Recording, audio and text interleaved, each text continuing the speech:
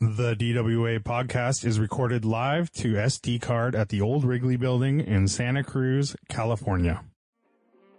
It's Driving While Awesome Podcast Radio Hour. Oh, God. Yo. Do you guys know what a fluffer is? GTO. Mellow grinds. Oh, I got a PT Cruiser. It's a convertible. It's really cool. Oh, this smells of crayons for you. Hey, YOLO. You only have one life. Do you have coilovers? No. Beat it. Yeah, I'd say that's a pretty good podcast right there. Damn it, I screwed it up.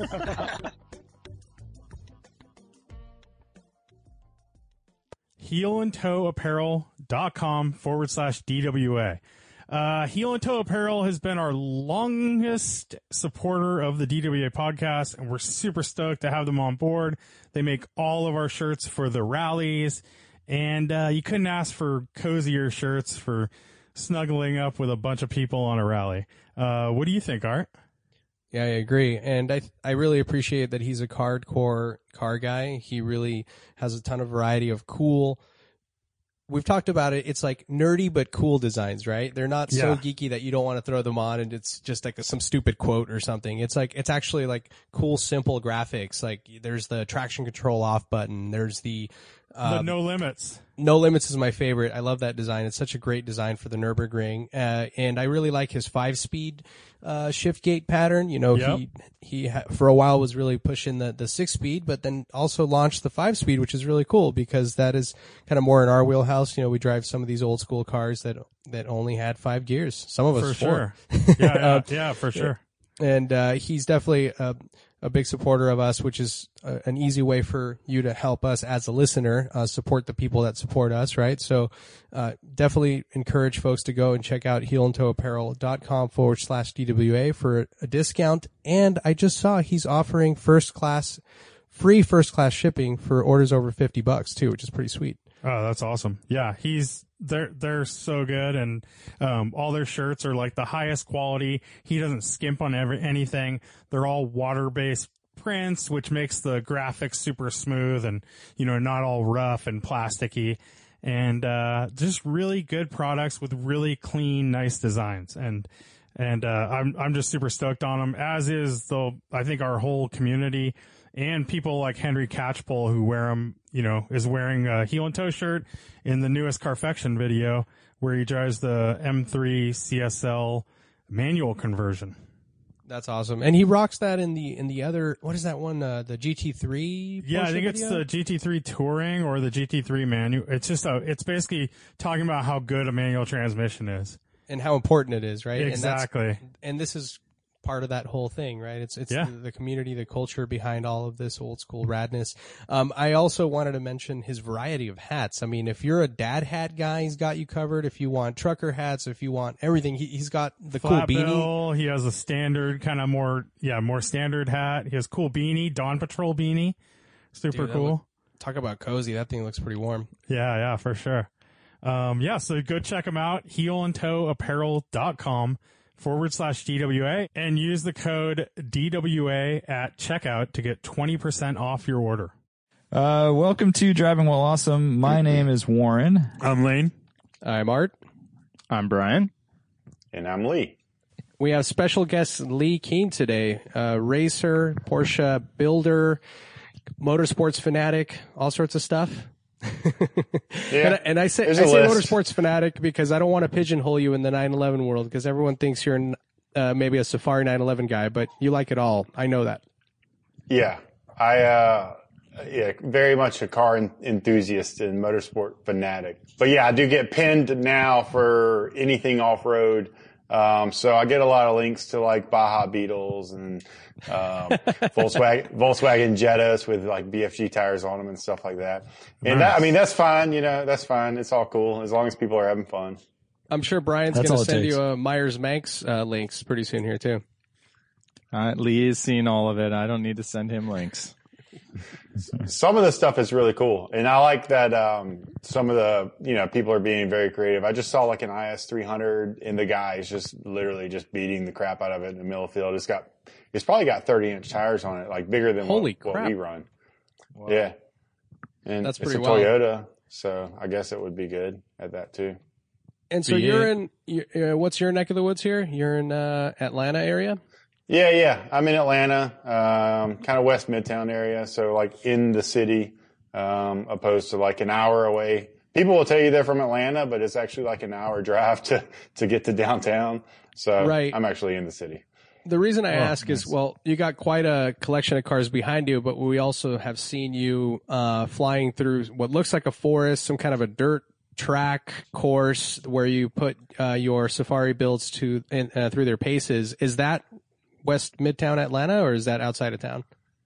I actually have a little off-road course here in Midtown Atlanta, and then whenever I got my safari completed, I'm constantly looking for dirt roads. Like, you're always looking for paths, and it always happens to all the guys whenever they get their cars. They're like, you pass a dirt road and you're like, what was that? Even if you're not driving the safari, because you just want to know, can you bomb it? Can you go down it? What's down there?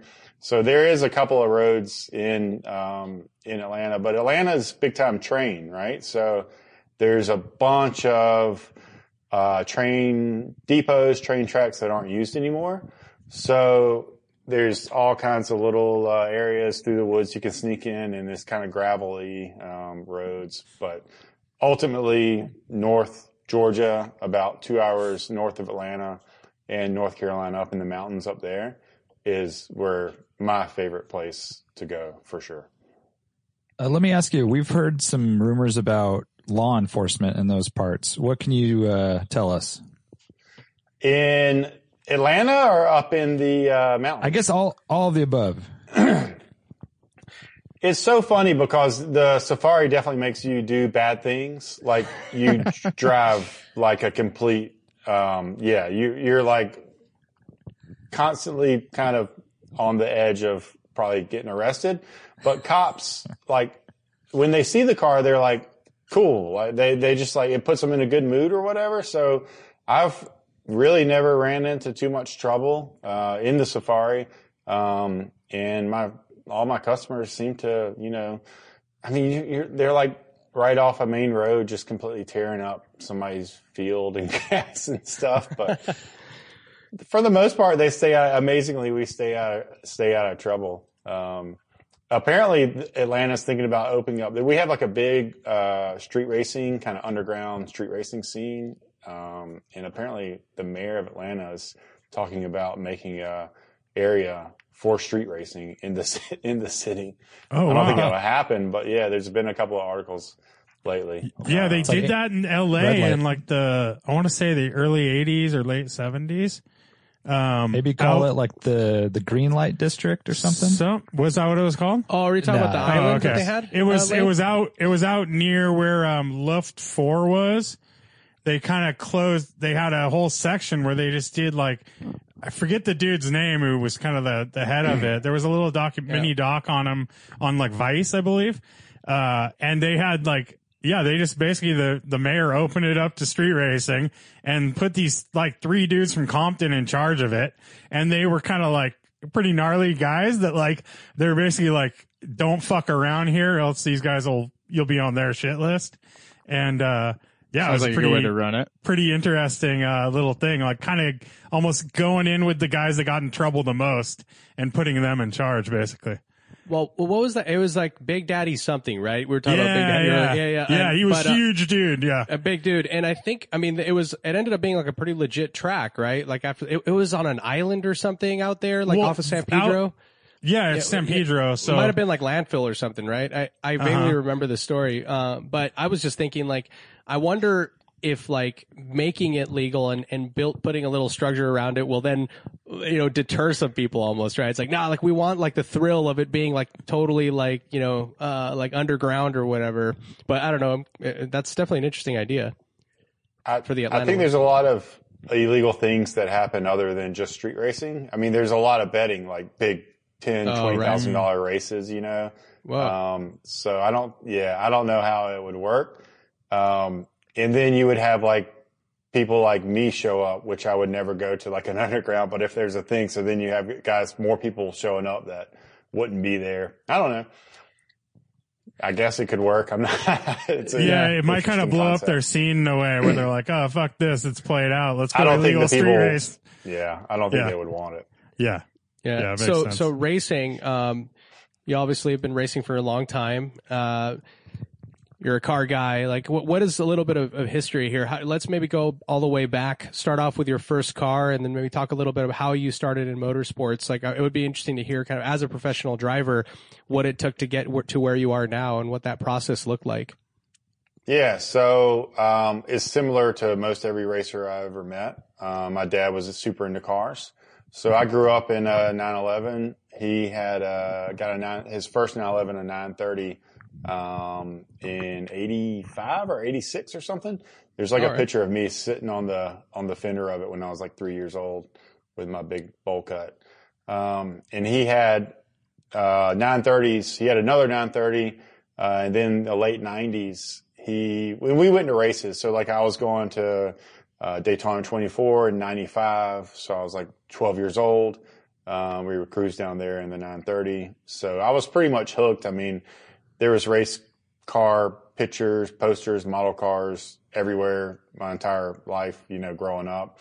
And by the time, I mean, in 95, I knew what a 993 GT2 was, and I knew all about it. And in 96, when the GT1 came out, I knew what that was and what class it was racing for Le Mans and McLaren F1s. And just, I was completely in it at 12 years old. I was full on with racing the cars, but also like the racing side of it too. Did your dad actually race too, or was he just into cars? So he had this really nice 87 black 930 with the sweet exhaust and roof wheels and stuff. And this is mid 90s to late 90s. And he wanted to start tracking and doing DE events. He'd never driven on track before. So he knew, which is a lot of people take their really nice street car and track it and beat the crap out of it until, it's all beat up, and then they sell it and get a race car. So he knew he needed to get a race car. And in the most ridiculous move ever, when I look back at it now, he sold his 930 in 98 and bought a 1996 993 GT2 Evo factory race car. Which was it's basically like a RSR GT2, Le Mans RSR caliber car at that point, So rad. But it was obsolete. Those are the best looking race cars ever too. You said 993, right? Yeah. With the little fender flares and everything. And yeah, exactly. It's still one of my favorite cars to this day. So he threw me in the back of it. I just sat in the tub, with my hand on the roll bar, and we would take it out to the airport. He was buddies with grew up in a small town, so he was buddies with the guy that owned the airport, and we'd go blasting down the airport runway. Yes. So, I was in that thing, not strapped in, just sitting in the tub. Dude, what an experience for a kid, especially with the engine right behind you, that air-cooled motor. I was fully in. At that point, I knew all about that car, and I was keeping up with all the racing like crazy. So he bought that to do DEs with. And he showed up to his first DE with literally with a passenger seat, and some guy had to ride with him. And I think it was December or something. It was 38 degrees, just ridiculous speeds. So it was hilarious. So he was kind of instantly, infamous in that way. But he was a good driver. He'd done tons of drag racing all his life and stuff. So he did DE events, and then I was hanging out, checking tire pressures and, checking out the car and just kind of being like a little mini crew chief riding my skateboard around the paddock and stuff. And just kind of watching. And back then you couldn't drive anything until you were 18. So you couldn't do PCA events until you're 18 years old. I ended up racing professionally against kids that had been driven cup cars since they were 12 years old. I know a kid that drove a 996 cup car when he was 12 years old, on the track. So in Europe, So, he was doing DEs. I was hanging out, finally got old enough to drive. And then back then, Pano's Racing School at Road Atlanta was a really, kind of one of the go-to racing schools. And it was Road Atlanta, so it was nearby. So I did the 2-day event there. And some of my coaches were Andrew Davis and Joe Foster and I ended up, racing with on Joe Foster's team with Dempsey Racing, and ended up co-driving with Andrew for a couple of years at Prumos. But I didn't even know how to drive a stick. I had to borrow my buddy's Tacoma for a week before I went to the racing school so I could learn how to drive. And my shifts were horrible, but I had the idea. I had been bombing dirt roads. So yeah, going back to when I was 16, I got an old Mercedes, which was a rear-wheel drive, full four-door rear-wheel drive car with decent power. So basically, that thing went down more dirt roads in middle Georgia than most of the pickup trucks around. So this is a 300E, or what, do you remember? 320. Yeah. Oh, okay. Yeah. So Brian, real quick. So last week, one of our listener questions was if we could move to any place in the country, really kind of based around the roads that we had access to, right? Like a cool place with good roads. Brian was thinking about the Atlanta or Georgia region because he wanted to drive on dirt roads, and I think you're confirming this, that there's a shit ton of rad dirt roads in the region to actually enjoy, and they seem to be pretty unregulated, at least back then. I don't know about now, but that's pretty cool. No. Yeah, the town I grew up in was 30,000 people, and the closest town that was bigger was 60 miles away, Macon, Georgia. So there was like nothing out there. So, I mean, there's miles of dirt roads, and I knew them all. So I just bombed them, that's what I would do. Just go out. And so I kind of knew how to drive before I drove on. I knew car control. I didn't know much else, but I knew car control by the time I got on the track. Well, and one of the things, so I was going to probably bring it up eventually, but the reason why I brought it up last week was because I'm reading this book about the history of NASCAR, and it's all about, like I've talked about it a little bit on the podcast, and now I'm totally blanking on the actual name of it, name of the book, but it's all about those dirt roads in between Atlanta and like Dawsonville. And everybody was running moonshine on those back roads, and so there are like glorious descriptions, coming from interviews with people who used to do it about what it's like bombing down those dirt back roads at night with the police on your tail, like headlights off, just full of liquor and just like sliding around all these corners. And it's cool that you're actually describing. That's what your customers are doing, more or less, sans alcohol, I guess, with these cars that you're building, and like what you were doing when you were growing up with your Mercedes, it sounds like. Yeah, I mean, the Safari thing is just the combination of like all my racing history in Porsches and my history as a kid on a four-wheeler and then bombing, dirt roads. Because we have a lot of nice dirt roads in Georgia. I mean, they're not paving all of them, but they keep them up. So they're wide and smooth and. Yeah. And it's a different type of, clay too, right? Like you've got that special dirt out there. Yeah. It's not, it's not gravelly in any way. But it packs down real hard. The perfect road for that kind of stuff is like basically a really hard packed dirt. But then it has a fine layer, of silt and loose stuff on the top, but not rocks or stones or anything like that. So it's just dirt. So it slides real good and doesn't, rock gravel up in the fender well just over and over and over again can start doing some damage.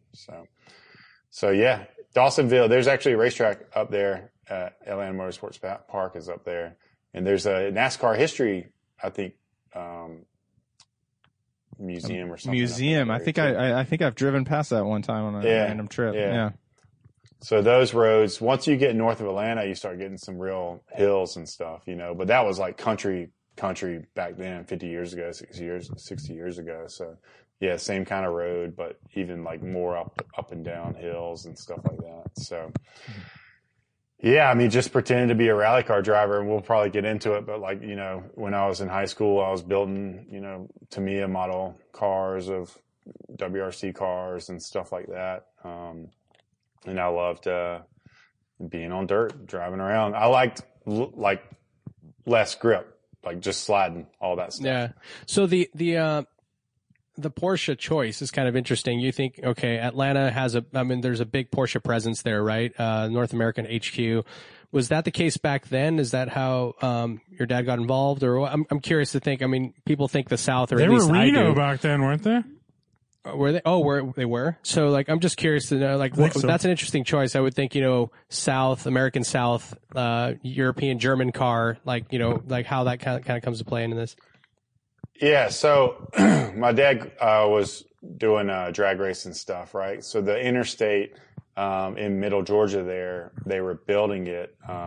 So they actually used to go drag race on the interstate because it like went for miles and just stopped because they were building the interstate system through Middle Georgia. So they go out there. But he went to Road Atlanta in 1974. And he was in Road Atlanta back then, was basically just like cut through, and it was like red clay, 15-foot hills of dirt. And then you just sat on the edge and looked down. There's a couple of areas still at Road Atlanta that are kind of like that. But it's a lot more refined, polished than it used to be.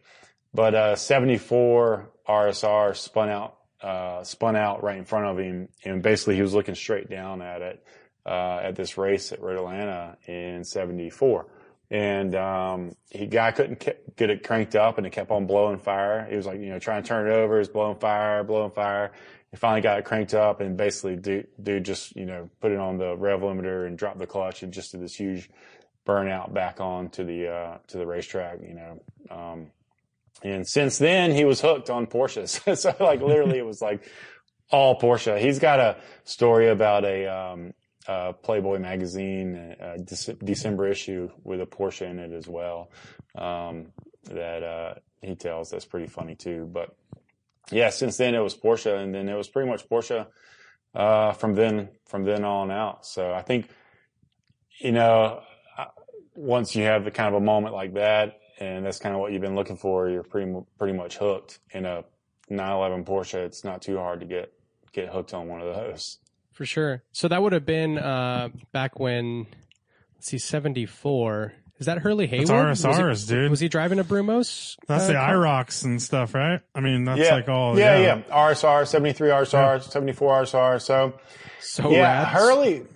Hurley went to, I think Vietnam or something like that. At some point.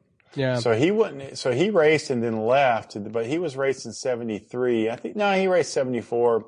But yeah, it was, the Brumos car didn't stick out, I don't think, at that point. I don't know what car, it was that spun out. But I mean, that's right when 911s got wide too. Yeah. Yeah, exactly. So, 930 is kind of the easy, or connection, right? Like, I mean, you can make that, that's what you get for a street car in terms of wide body 911 at the time, right? I mean, 75 was technically the first year, but did we get them in the US in 75, or was that 76 first year? Yeah, they were some in 75, but it really was 76 when they came. Gotcha. Well, sorry. And they went from they went in 72, they were like this, and then 73, they went here. And then 74, they made a whole nother step. So they literally got like twice as wide in 2 years. Right. So that first step being when I went to G body, right, is what you're saying? Or you're saying 73 RS is where, you get the hips?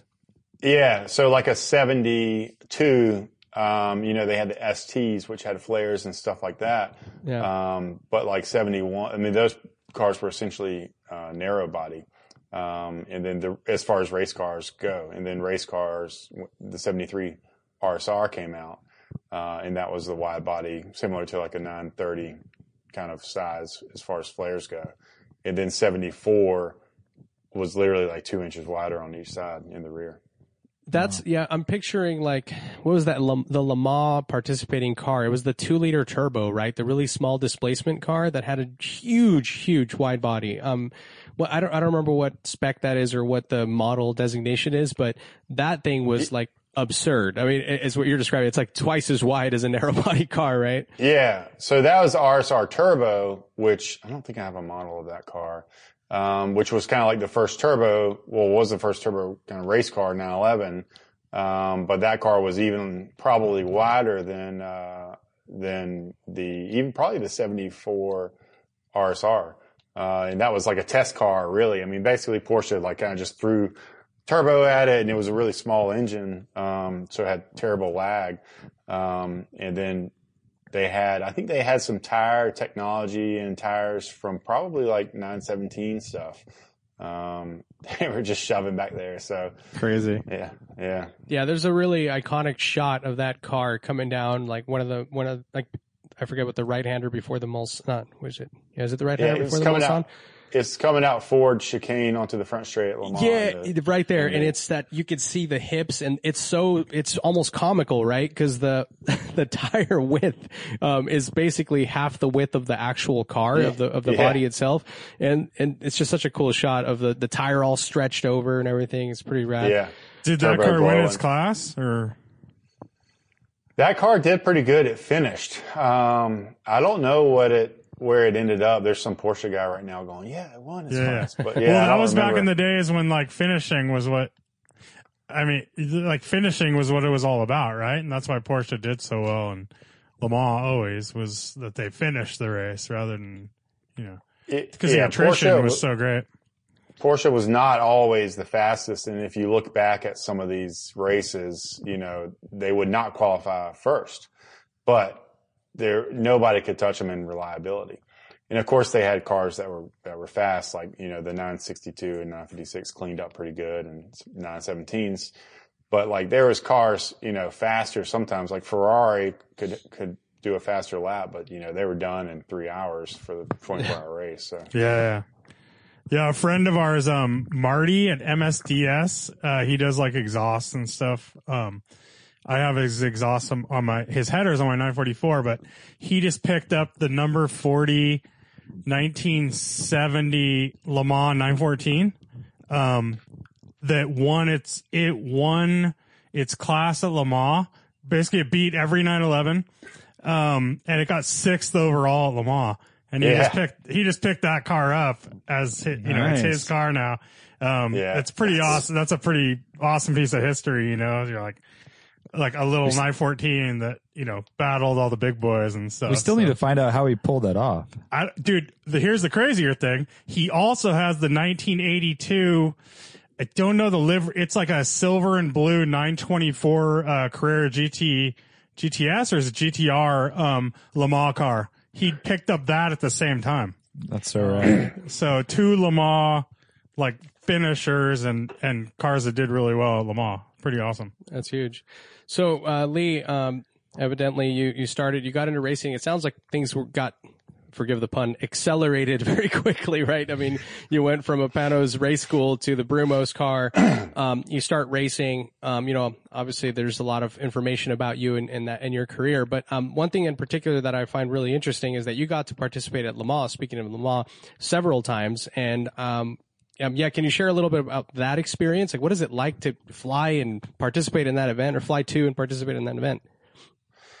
Yeah, so Le Mans is like definitely the race. I've done 24 of Nürburgring too, and from the driver's seat, and the amount of cars, 24 Nürburgring is a whole nother beast in itself. But like Le Mans as far as there's a lot of races that go on, and Le Mans is so far the top. The level, the people you're competing against.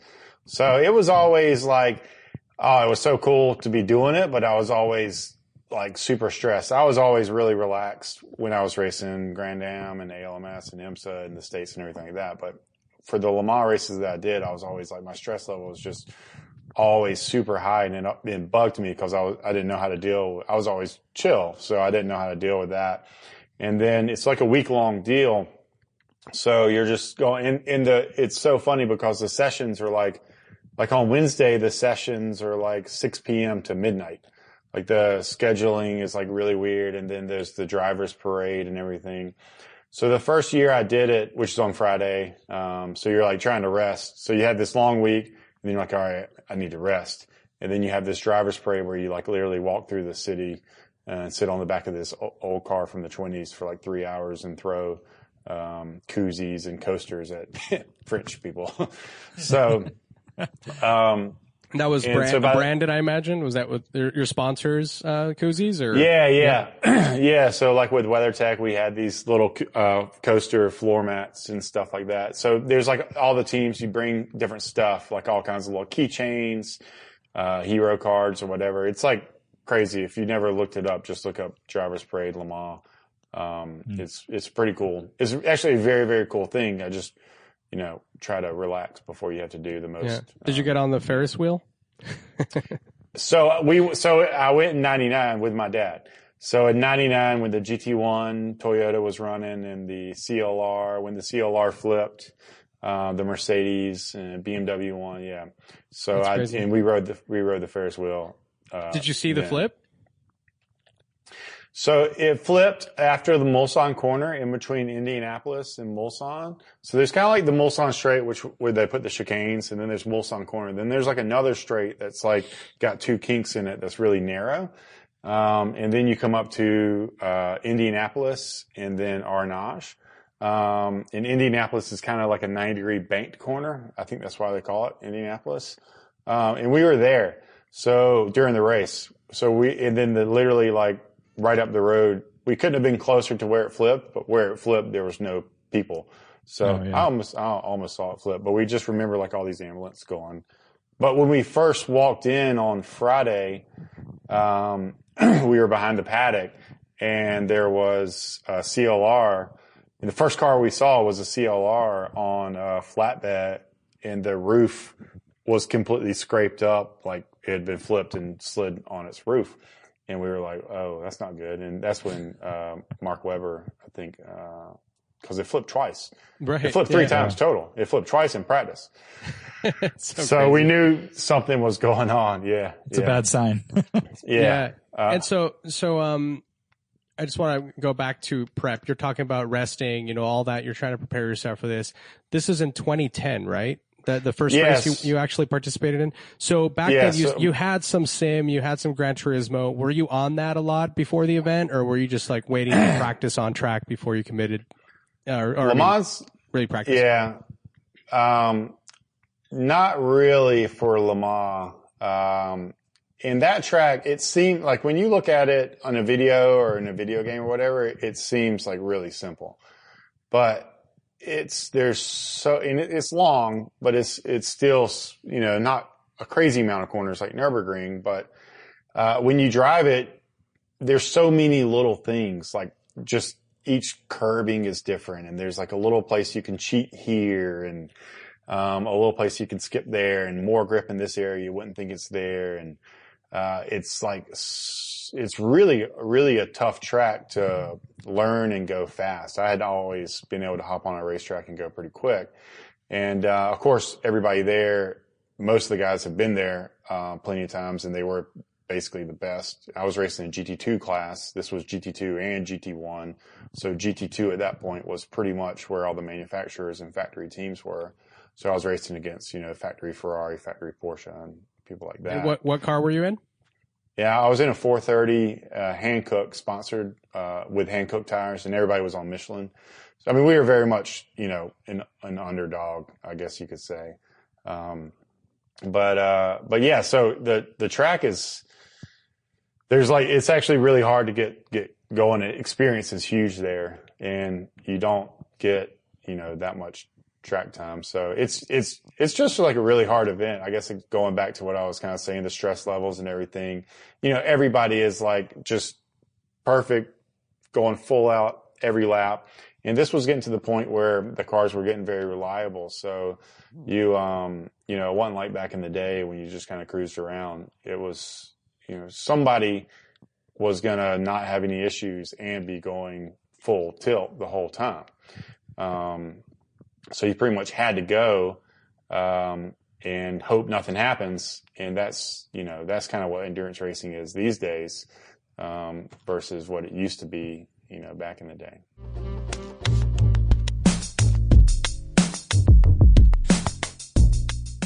If you're still using one of the big wireless providers this year, have you asked yourself what you're paying for? Between expensive retail stores, inflated prices, and hidden fees, you're being taken advantage of because they know you'll pay. Enter Mint Mobile.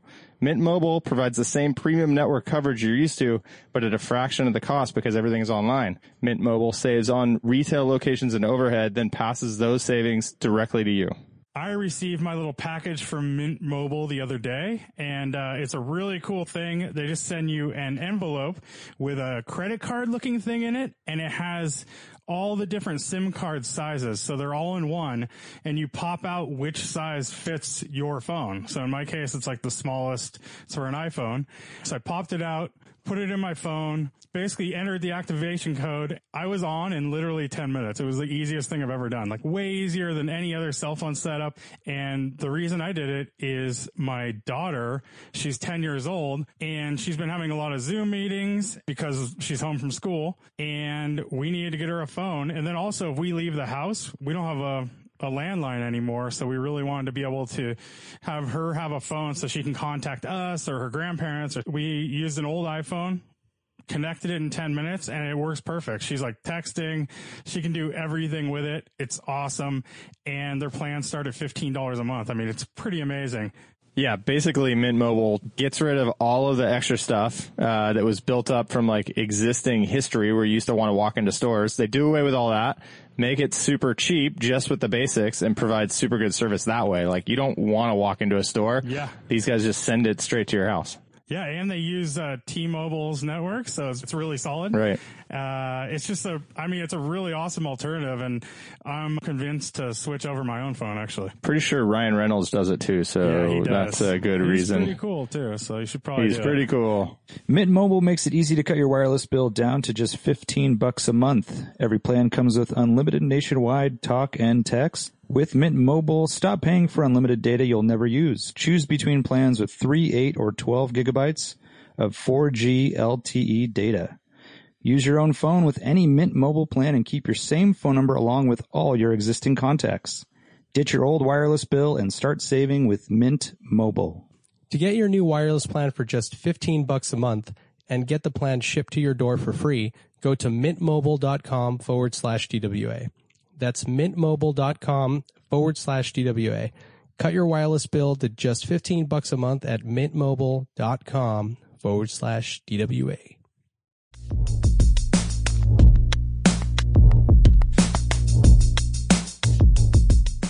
Right. So that reliability, not as much of a factor. So really focusing on performing at your absolute limit. And I kind of find it interesting. I think there are some parallels with, I talked to some people who raced like ovals, right? Or even clay ovals and different, it's like, because you're only dealing with a certain amount of turns, it becomes all about the surfaces, and there's more nuance to it, right? And I think maybe Le Mans is like that, where because you have the super long straights and, there are turns, and I imagine the speeds really contribute to that too, where something you wouldn't even consider a kink maybe becomes a kink at 200 miles an hour.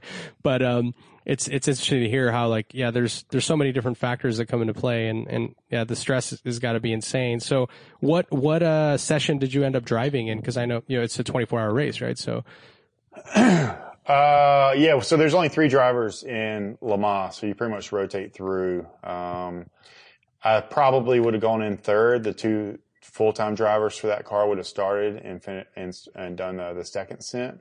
But the cool thing was I finished the race.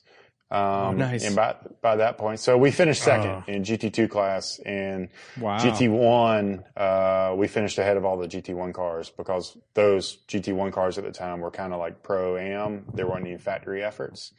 So I guess we could have entered GT1 and won our class, but yeah, so I was in the car for the last, hour or so, and that's what I really remember. And we had a couple of lap lead at that point to third, so it was more about don't screw up, which can kind of be hard sometimes too when you're only trying to drive 90% instead of fully focused. Oh yeah. But yeah, that was cool. And the Audi, I guess the Audi would have won. And there's big screens all around. I mean, the race is huge, and there's these huge Jumbotron screens, and you can see them when you're in the car on the track. So we were trying to connect up. The team wanted me to connect up with the Audi and be basically right behind the Audi when it crossed the finish line for the photo. And they were trying to tell me, and I kept watching the screens, while I was going the track, and they were showing, the broadcast was showing the Audis because they were winning the race. It was at the end. So I could tell where they were. So then I just kind of slowed up when I needed to and actually knew exactly where they were on the track. And then, got right behind them, for the finish of that. That's awesome. Did you drive in the night and in the rain at all? So it didn't rain at all.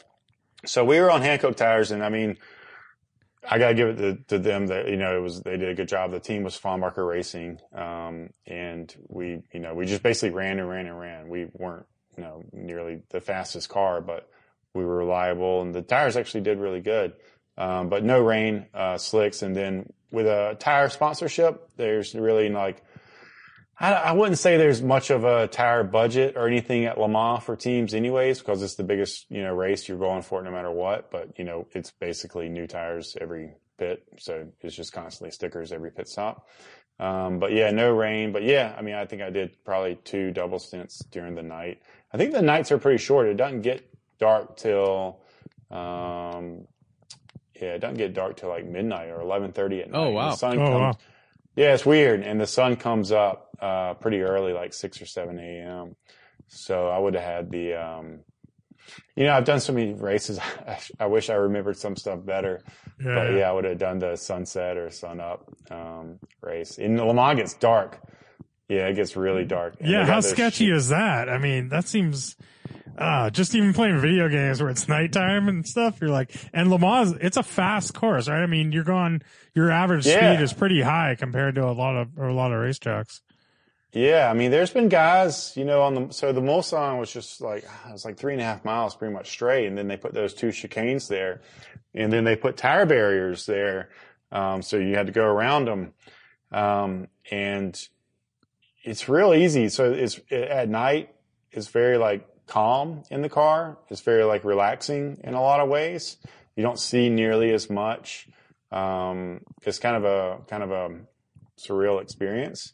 And you can, it looks the same. As soon as you come out of, the last corner onto, the straightaway there, it's basically straight, and it's a 2-lane, French road, and it's got guardrails, and there's really nothing to tell you where you are.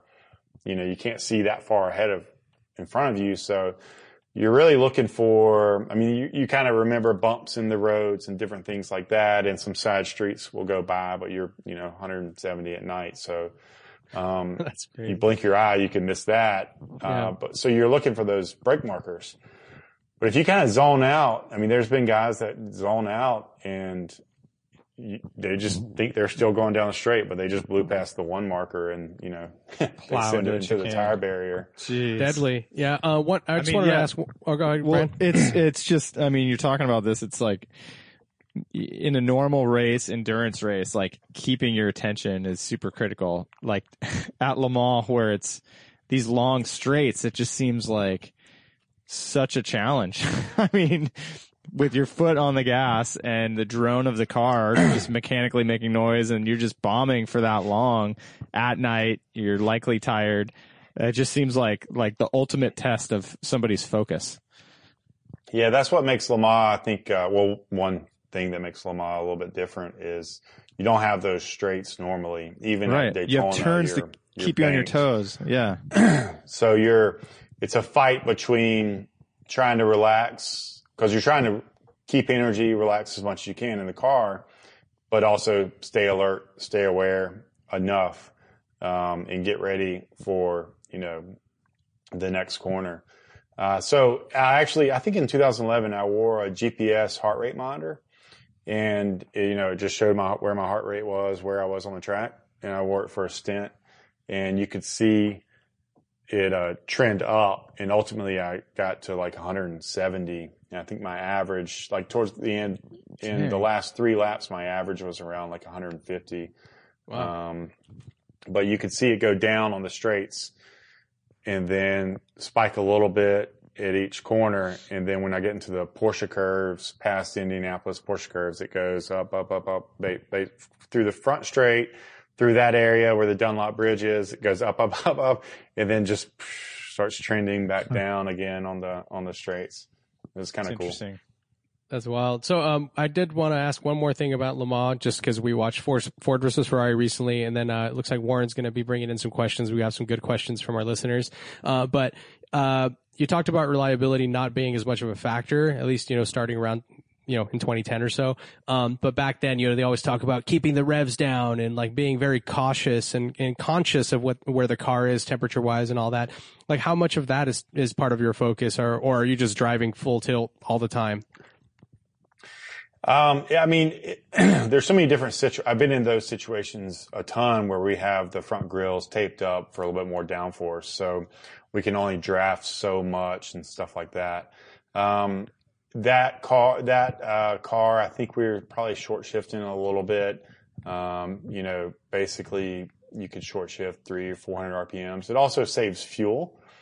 And then curb strikes, you got to be really careful, curb strikes, and just like making a mistake and dropping a wheel at the wrong moment, taking a hard hit on the suspension is super important not to do, to keep the focus up, for that. But yeah, just not that race so much, but because you're so prepared, the car's dialed in.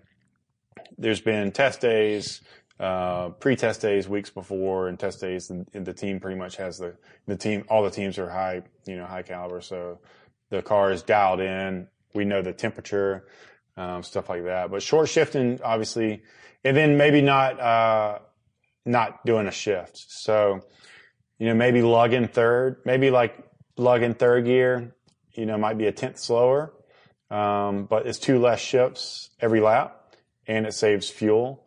And the gearbox, right? Yeah. Less shifts on the gearbox, good thing. And, if you run a little bit lower gear, it'll save a little bit more fuel too. And over a 24-hour period, if all the drivers do that, it turns out to be, hundreds of less shifts and, a little bit more fuel. And people, you think about fuel like, oh, you want to save fuel so you can go longer. That's not always the case. If you save fuel when you pit, the fill is going to be shorter, so you save time in the pits. So you could roll, as Le Mans, especially with the draft, you could just sit there and cruise behind somebody. So say you're racing with somebody and the pace is really close, and it would be a little bit risky to maybe make a pass. Just cruise behind them in their draft, save a little bit of fuel. And then when you guys both pit, if your fill time is like 3 or 4 seconds shorter, then when you go out the pits, you're in front of them. That's easiest rad. That's like an pass hour. ever, right? Yeah. Yeah. That's awesome. You mentioned racing Nürburgring, and our friend Paul from Auto Kennel had a question on YouTube. So he says, your video of you driving at night in the rain at the 24 Hours of Nürburgring looked absolutely frightening. Was it as scary as the video? Tell us more about that experience. Yeah. So I think that's probably my most famous video on YouTube. It actually red flagged before. I've been to Nürburgring a bunch at that point, and that was definitely like the worst conditions ever. When was this? This was 2013 during the 24-hour race. I was in a GT3R, and the conditions were were crazy, like horrible, like the worst. It wasn't just rain; it was like even worse. And there was like just tons of crashes. People weren't able to go fast enough to keep heating their tires. So then once you kind of take that fall, they just go stone cold. And if you have, on that track, if you have a cold tire and you can't see anything, and it's super sketchy. So, that's probably like, I was extremely focused, and I felt really, really, really good in the car at that moment. Those races are like 200 cars, and at that time, it was like 2 a.m. or something like that. At that time, I was the fastest car on the track. And we went from like 24th to like 16th or something like that in like 40 minutes. That's solid. So I've never seen this. I gotta watch this video. This sounds amazing. Yeah, it's on YouTube. So, it's like point of view kind of deal.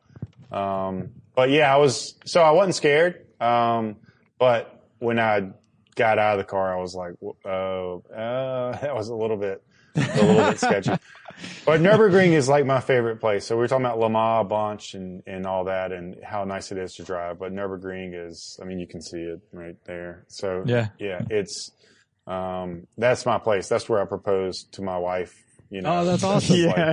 In a car or what? What was that deal? That's what my place. That? No, just right there on front of the, on the webcam where, you know, the webcam where cars drive out onto the track. Yeah, just right there. So that's awesome. Cool. Yeah. So what you're saying is, she was back home and you proposed to her on the webcam. Right. I actually brought her over for it. A little sign. Yeah, that's I've huge, never man. met before. You know, so I haven't. Brian's driven the ring. I mean, but I haven't been out. And one thing that I always freak out about is, you know, we were used to driving. You know, I've driven on some tracks, but driving in Northern California here on these roads, we know certain areas that are prone to being damp, right? Even when it's a sunny day out, because there's a creek that, you know, kind of drips off, or, you know, there's kind of wash from cliffside or whatever. And so, you know, you anticipate those areas and you adjust and you're ready for them. But the Nürburgring freaks me out because the weather changes all the time. And so, like, it seems like, you know, you never know what to expect, right? A road surface can be totally damp, or it could be dry, or it can not, or so. Like, how does that, like, I mean, it's got to keep you on your toes, but how do you prepare for something like that?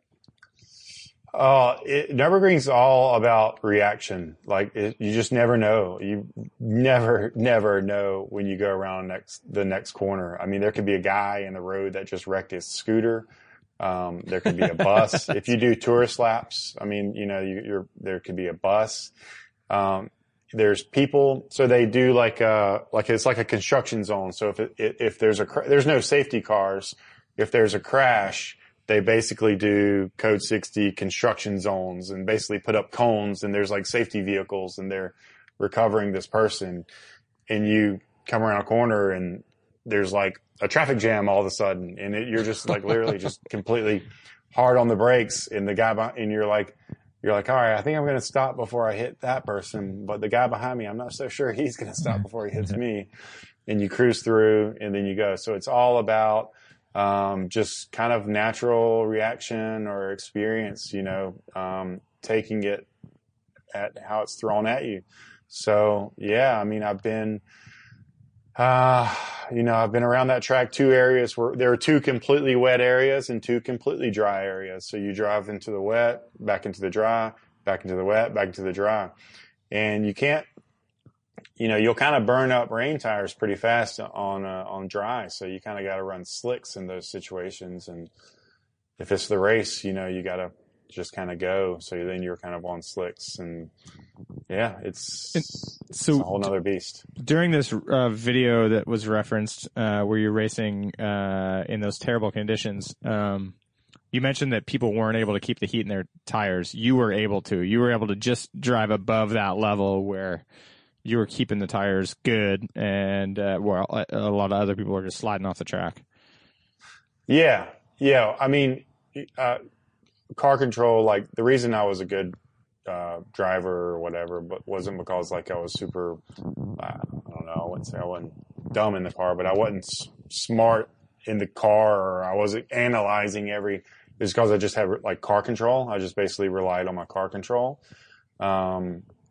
So with that, I could lean on the car, constantly slide the car. So I had the TC setting turned down, probably like a little bit less intrusive than normally a person would have it in the rain. So the car would slide more. And if you're sliding, and I'm always looking for opportunities to build temperature in the tires. So yeah, if you're sliding the car or spinning the tires and stuff like that, that'll keep them up. That's kind of building temperature, you know? Yeah. So because Nürburgring is kind of hard to get. Nürburgring is really good on tires, even though it's a ton of corners. It doesn't put a ton of heat in tires, and it doesn't really like use up tires or, you know, scrub tires really good. Mostly because it's a good surface, right? It's just like well paved. Is that the thing? It seems bumpy though, right, Lane? I mean, well, Brian, it's you bumpy. drove it. Yeah, it's a really nice surface. There's, you know, they paint it. There's a lot of paint on it. So that, you know, is less, grippy porous or grippy. Of course. Yeah. But yeah, why it doesn't, because it's all corners, you would think, but it's all flowing stuff. And yeah, I mean, why? Yeah, it's I not don't big know. like high load corners, right? Like a bunch I mean, of some obviously, but yeah, it's interesting. But yeah, it doesn't waste tires or doesn't use up tires. And when it rains, it's also, I mean, scary. So a lot of people just tone it back a little bit. And like I said, as soon as you start going off that cliff, you're kind of, so we actually were, changing rain tires because we had tire heaters. So every stint, the tires that came off the car the stint before would go back on the car because they were just in the heater box for 50 minutes or something. And they would actually be hotter than what you could actually make the tire. I mean, it's like just crazy aquaplaning and just an insane amount of rain. How long are your stints in a 24-hour Nürburgring race? You usually go doubles. At a place like Nürburgring, you'll usually do doubles because there's 4 drivers. And then I think it's what's funny that it's like 8 laps or something like that, or 7 or 8 laps. Yeah, it's not many. Like a whole stint's like 7 or 8 laps. Yeah. So, yeah. Just when you're getting the hang of it, it's like, nope, that's it. What team were you racing with? Or I mean, I guess I don't know. Maybe you have a standard team, or I'm just kind of curious which ones at you've that worked time. with. Yeah, in general, yeah. Maybe also today, if you go out there, who you race with. At that time, it was Fahnmacher Racing. Most of the stuff in Europe was Fahnmacher. Okay. I raced in the States, Fahnmacher Lowell's, Patrick Dempsey's team, Brumos, and Alex Job Racing. Alex Job used to be, well, I guess Brumos kind of too, but Alex Job used to be they're an ex-factory Porsche team. They were the Porsche team for ALMS in the early 2000s. Now Goldcrest Motorsports is who I, looks after my car. I don't race professionally anymore. Just kind of do fun races, well, I got a lot of friends that have the race cars too. So I got a good buddy that's got a GT3R and some other friends. So I drive with them. But just at the amateur kind of fun level now compared to what it used to be.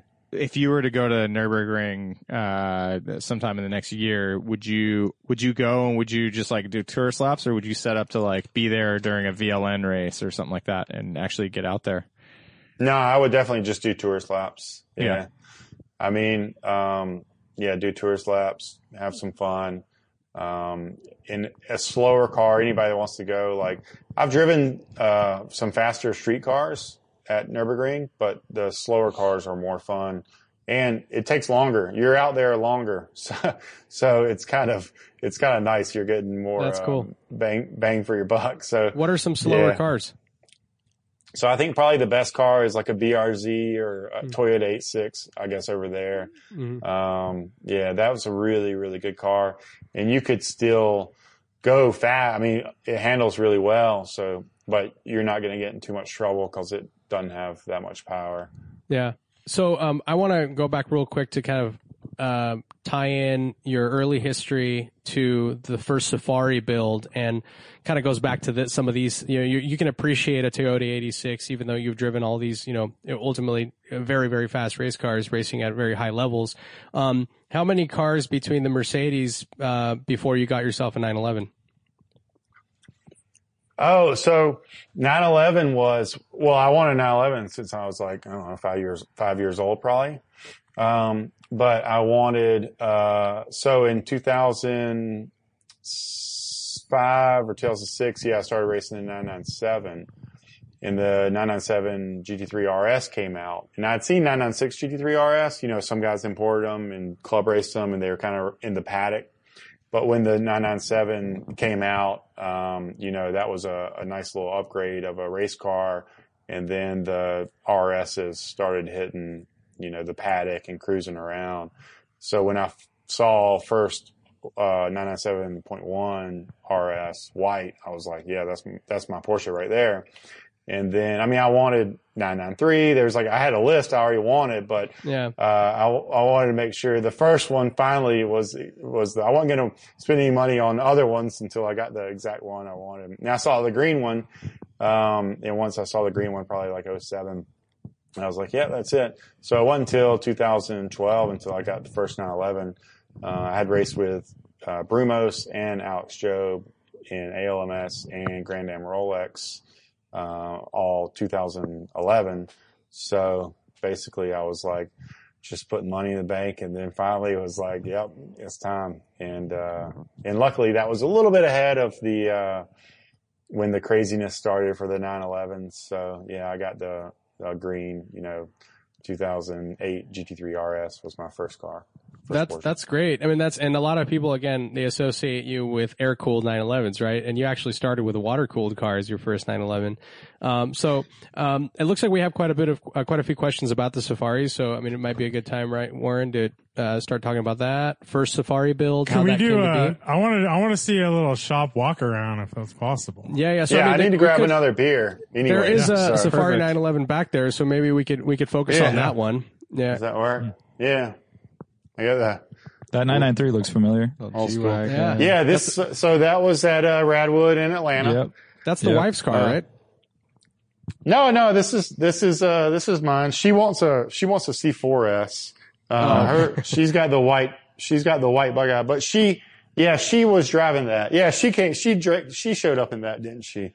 At Radwood. So yeah, that's a 98, and it's a, the C2S with the twin grill. So it's a wide body. I like that one. Yeah, wide body car, rear wheel drive, naturally aspirated wide body. So let me pull last year, nice. 993. Yeah, last year of the air cooled. Pretty cool car. I mean, 993. So my first race car was a 993. So I always have a soft spot. And I mean the curves. Yeah, there's actually. White looks great on those. And you're not going to go with the Euro bumper, huh? Keeping the bumperettes? I got the, like I'm big with, design and looks, like that's super important to me. And is it weird that I like the bumperettes? Yes, because it's weird. I have so many people that are like, why do you still have bumperettes? And I'm like, I got a ladybug over here. Hi, ladybug. Yeah. So I like the bumperettes. So I don't know. Great. Yeah. That's easy then. Yeah. Because it is a pain in the ass. I with my 993, I wanted to delete them, but you have to replace the whole bumper. You can't just get, like in a 964, the bumperette doesn't go into the bumper. It just is in the light section. So you can just replace the bumperette with a longer light. That was like, I just, I was dealing with a car with original paint and then, painting the bumper and not matching. And I was like, I'm over it. But that's great that you like it. That's easy. Yeah, it's easier that way, right? I mean, I did the Turbo S, and it's got it's the turbo lower front bumper, so. Yeah. And I'll pull this car out. Oh, there you go. Oh, that's the way to pull cars out right there. Muscle man. Yeah. Who needs Good thing it has CrossFit? those bumper bars. I just that's one use for them. Yeah. Yeah. So nice. This is Safari number 16. It was completed, actually a while ago, but, the owner isn't ready to take delivery yet. He's in the middle of a move and stuff like that. So, it's acid blue, which is like an early 70s, color. So, yeah. So any questions or whatever? I don't know. Maybe I'll just I want to see the car. interior on this one. Yeah. So this is unique. Yeah. Oh, whoa. Oh my God. That's heavy. Wow. From a Dude, dogs. Doggies. Wow. I mean, who doesn't like dogs? Do we have any cat people? Sorry that I couldn't find any cat. Cool cat and So skin, he's got cool two little girls. And I found this at a textile store, in Atlanta, and, I was like, hey, let's do dogs. And he was like, You mean they still had some left on the shelf? yeah, I know, right? I have some Lego material too somewhere. It literally looks cool. like Legos. So That sounds uncomfortable, but. So real quick about the Safari. So you said that's number 16. How many have you made? Delivered number 20, let's see, a month ago or something. And right now, number 21, 23, 24, 25, 26, and 28 are in production right now. Oh, rad. Whoa. And so the first one, when was that? Yeah, the first one, my car was in July or August of 15. So it was right before. Yeah, so I don't really kind of know what. I remember seeing it in Monterey like pretty early on. It literally was finished like a day before it shipped, and I went to Monterey Car Week with it, and because Rennsport was that year too, so I left it out there. I actually left it at Mark Arsenal's shop. Right. And he actually drove it. Yeah, it was at his house for a little while, and he drove it around. I remember that. Yeah, that's funny. Small world, man. And so what was the impetus there? Like, you talked a little bit about your background, right? You obviously love Porsches, dirt roads, off-road stuff.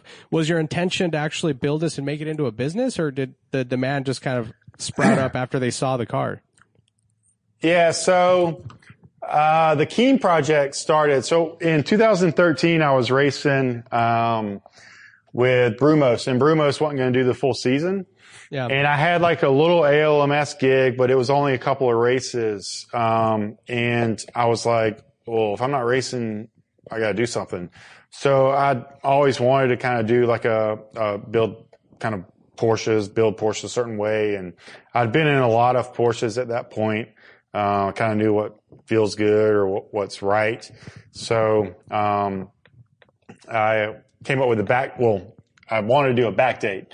So it was like way harder. I did finish the car eventually, but it was way harder than it was like a ton of work and everything. But I always so I started the Keen project, and I wanted to kind of do a certain style of builds.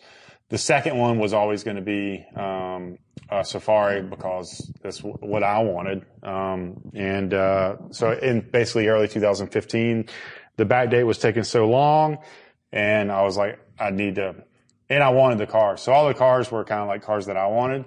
So I was like, it's just time to do it. So I did that car, sent it out to Monterey Car Week, did Rennsport. Pete Stout met me at the Porsche for Rennsport Porsche show, and he put it in Panorama Magazine. But there was a buddy out there that drove my car. We actually found this little dirt road right off 17 Mile Drive, like inside the Pebble Beach kind of area. Nice. Yeah, there was some dude living in a camper yelling at us, and we were bombing that road. So he was like, he's like, dude, I want one of these. So that was the first customer car. But by the time, I got the car back from California, I had a bunch of, inquiries about it and everything like that. But that was your first time driving it, it sounds like, after it was done. Like, you're taking customer orders, but it feels like at that point you'd still be kind of fine-tuning which parts you want on there and how you want it to drive and work, right? Yeah. I don't know if it was luck or maybe just, experience or a combination of both, but out the box, it was super good. We've changed the shocks since then and a couple of other little things, but essentially my car, is exactly how it was built in the very beginning. Design wise, the way it looks and everything for sure is the same, but even some of the parts and stuff, we've definitely learned a lot. But essentially the recipe, I guess, is very similar. There's so many great parts for the cars. We use some road racing stuff. You have to adjust, do some work to the front spindle for the higher ride height, but the torsion bars make it easy to lift. The car is a perfect platform for, what we're doing. Porsche did it forever ago, a long time ago, and very successful, with, the G-body torsion bar, cars. So with the Safari name, obviously they raced them in the Eastern African Safari. Were they called Safari 911s before you started calling them that? Is that the term that they used, or was it just a rally car that participated in that rally? I think those cars were always considered Safari cars, cause rally and Safari is very different type of racing. So I always called the cars. There's even long hood cars, like Zwart has a really cool green, I think it's a 73, Safari car. It's got the Volkswagen bus straps on the C-pillars so the guy can hang on the back and all that. That's awesome. So that was always, they were always called safari cars, but I think now the word is just a lot more known, I guess, compared to like rally. Everybody kind of knew what a rally car was. But yeah, it was always considered safari cars, right? Yeah. East African safari. So Yeah, because Brian doesn't like the term. He thinks that it should. It's that Porsche maybe didn't establish that, right? Because I mean, there were other cars that participated in that race, right, in that class. So if you raced a Ford Capri, for example, was that a Safari Capri, you think, or that's what I'm trying to get at? Well, people weren't naming them these things necessarily back then, right? It's like you just I don't know, yeah. But I think that the Safari Rally was completely different in terms of like what abuse the cars had to take. So I'm guessing, higher ride height and stuff. Yeah, if you're saying Safari, you've got like extra protection up front and the higher ride height and different, notice tire how choices. he said Safari Rally is what he said it was. So yeah. Safaris are rallies. Yeah, I don't know. I don't think I want to go down that road of the right terminology. You don't want to get on Brian's bad side, is what you're saying? Well, like WRC.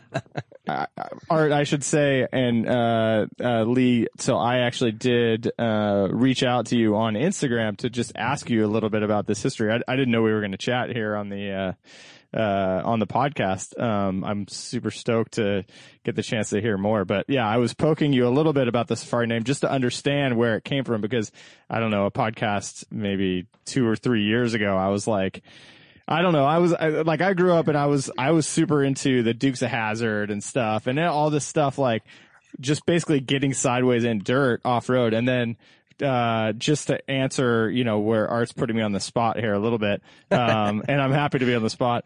It's like, then all of a sudden Porsche comes in and it felt like, oh, Porsche's got to make a fancy name for it. You're just like hooning around in the dirt. Like, why you got to be all special with Safari? So I had an immediate reaction to it. Well, you might be right, Lee. I had a poster on my wall in high school, so like 1997, 98. It was a Porsche factory poster. Those ones where they had like the white border around them, I don't know, 36, I don't know, those posters. And it had a long hood 911 with a cow basher on the front. And, I think it might have even said like Safari 911 or something in the corner. Was it the one that had the one that went the full cage over the top and everything? And it had the tires on the roof. That's the kangaroo catcher. That's the Australian car, and that's the catch kangaroos. I have that poster somewhere. That's awesome. I don't know where it is though. So you're talking about protection. I mean, these cars require, they're heavy duty basically for long distances on rough roads. So what is, I don't know how much you can disclose in terms of detail, but like, what is your Safari build? What is it comprised of versus, just lifting a car and putting some shocks on it? Yeah, so I'll just finish up with Brian's. I mean, I get that if it has like off-road tires, suddenly it's a Safari. I think maybe you're right about the Safari name. The Safari name has become kind of hyped, lately. Right. Yeah. So it's kind of like, okay, Lexus IS 300 Safari. We got Miata Safari. Everything's a Safari. So the reason I called it Safari was because of the history. I love Porsche's history. What they did in the actual Safari Rally events. My cars, I would say, is kind of like a blend of a rally car and a Safari car. So it's going to have a little bit higher ride height, than a rally car would. And then a little bit more aggressive tread for like dirt and stuff like that than a rally car does. You already saw the front bumper bar come in handy. It comes in handy a lot. You can run into stuff. You can run into trash cans. You can run into all this stuff. So, it's just kind of the concept that I wanted. I wanted it to be able to go through mud and go through creek crossings and stuff like that. Kind of like, what you would kind of see in a Safari event.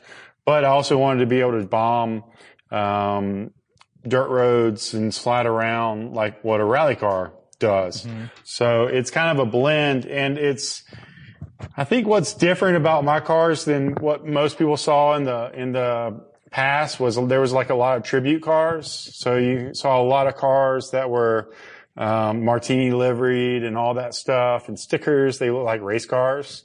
And then you saw real race cars. Like Tuttle has been building real, Safari race cars forever. They're freaking awesome.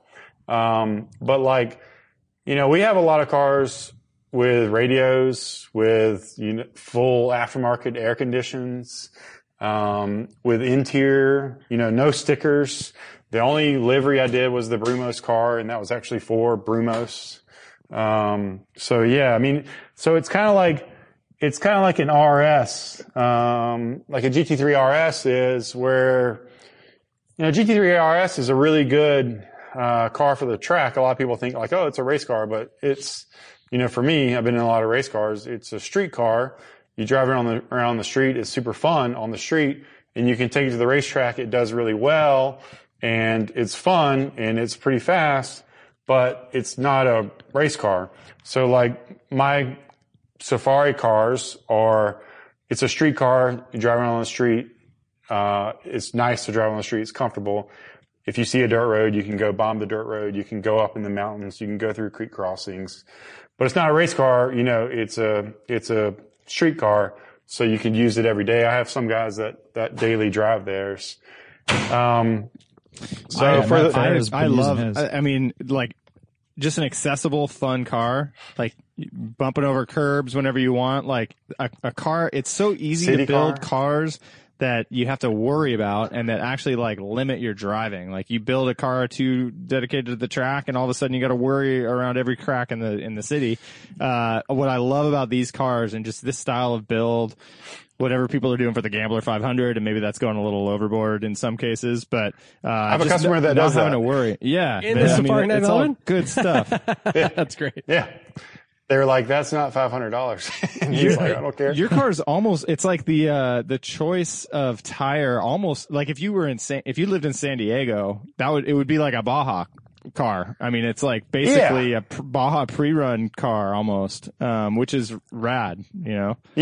You could call it, some people would call it a Baja car. TJ Russell did his Baja car, which is a friggin' beast. That thing's like that's so a gnarly, real yeah. Baja That's race. like a class one. That thing's, but yeah, I mean, like you put surf racks on that thing and you could go anywhere on the Baja Peninsula and just, basically get there with those tires. yeah. So I like to say it's a do-it-all 911. And, I have that, and I was worried. That's kind of like my pride and joy. And I was kind of worried. I'm a little bit tight when I drive it. So I wanted a car. And again, going back to like growing up on a four-wheeler and bombing dirt roads when I was a teenager, I wanted a Porsche I could do that with. And I got a little cabin up in North Carolina. So I wanted to take it up there and do all the, all the national forest roads up 4,000 or 5,000 feet. There's like literally nobody up there. So that's another, since, so cool. Getting away from people these days, social distancing is a thing. It's a pretty good, social distancing vehicle. And one more oh, thing on those is that you can't do it with just any car. Like this is unique because the engine is over the drive wheels.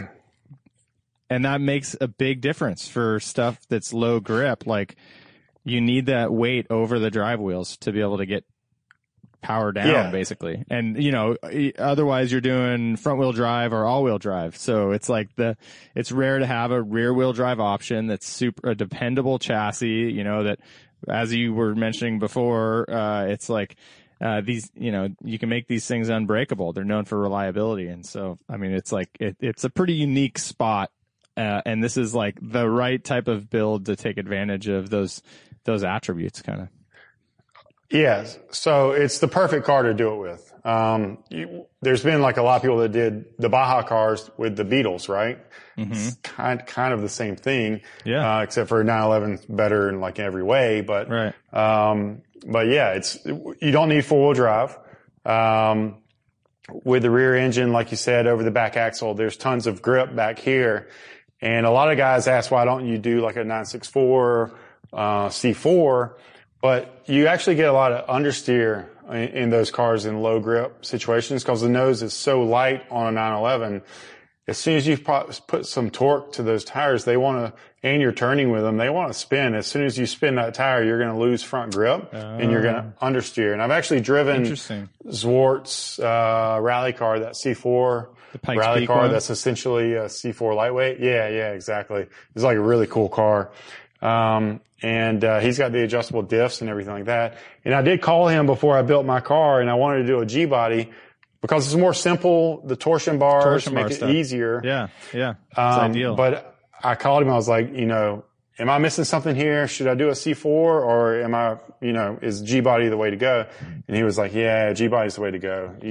Rear wheel drive. So I've heard him talk about his C4 and say basically it's like more compromised, right? It's like it does lose the front end grip and all that stuff. Super interesting. I would have never thought that. That's super Lee, interesting. So what are the details? I know you have obviously you build every car, like you have your signature things. What are the signature keen things on each car? I know Farrah always complains about his mirrors, right? Like you gotta have the mirrors. You want the tight mirrors in the corner. Yeah. So what are the other things? Cause in the really narrow trees, the mirrors come in real handy because if you look at the front of the car, I mean, it's a very narrow car, but if you, if you had the big flag mirrors, first of all, the big flag mirrors are ugly, but if you had those, they would hit trees and hit all kinds of stuff. First of all, they're ugly. All right. I'll go with the suspension stuff and then get into the details with, the key signatures because I think Art asked me about suspension. So all the bushings are like polybronze bushing, all the torsion bar bushings, all that stuff. We do a hybrid coilover torsion bar rear. In the front's all torsion bar. The front spindle, so we do MCS shocks, which is like a whole front spindle. The pickup points and that stuff's been kind of moved around for the higher ride heights. There's a bump steer kit, turbo tie rods, things like strut bar, stuff like that. Some ball joints, lower ball joints here, some ball joints, and stiffer torsion bars. So there is like a lot of stiffness in the suspension. A lot of people, when they first drive it, they think it's like going to be like really squishy and kind of plush, but there's actually it's actually pretty solid and pretty hard because I like having that support. And if you're in a corner, sliding through a corner, you need a lot of support. The suspension's still leaned over, but you need a lot of support in case you hit a bump. So say you're halfway through a corner and there's another bump. You don't want to be sitting on the bump. You don't want the back right shock sitting on the bump stop because when you hit that bump, there's nowhere for the shock to go. So there's a lot of stiffness built in, and with the torsion bars, the spring load is spread, through the torsion bar locations on the chassis, which is really nice. And then you have the shock towers that handles the shock load, and the rear spring I sourced from Europe. It's a really long but very low spring rate spring, just to get a little bit more support, mainly kind of for the jumps and some of that stuff. With the engine back there, it is hard for, you need a little bit more support there. We go through the car, through the chassis, non-safari stuff, if brake calipers are sticking on, it's crazy. G-body, say a mid-80s G-body, 10 years ago, was somebody tried to sell me one for $11,000, a nice car that had been well maintained. And I'm like, I should have bought it. I mean, we all should have bought 20 of them. But, at one point they were pretty cheap. So they got a lot of cheap parts, or they didn't get repaired, stuff like that. So we see some crazy stuff with some of these cars because we've seen, nearly 28 cars now. So, all the old Clifford, alarm systems next to the car. Yeah. From No Man's Land, right? Stuff. We get rid of, right. No Man's Land was so good watching those cars get stolen, basically. So we go through the cars. and just replace like terrible wiring, crappy parts, people have done 5-10 years ago. So that's part of the treatment too. It has nothing to do with the Safari at all. It just has to do about going back to making the car, getting quality parts on the car and making it run right and, giving it what it needs. And then we do, the stuff you see. So the front bumper bar, is Keen Project, signature, I guess you could say, is up underneath. It's, extended skid plate up underneath there.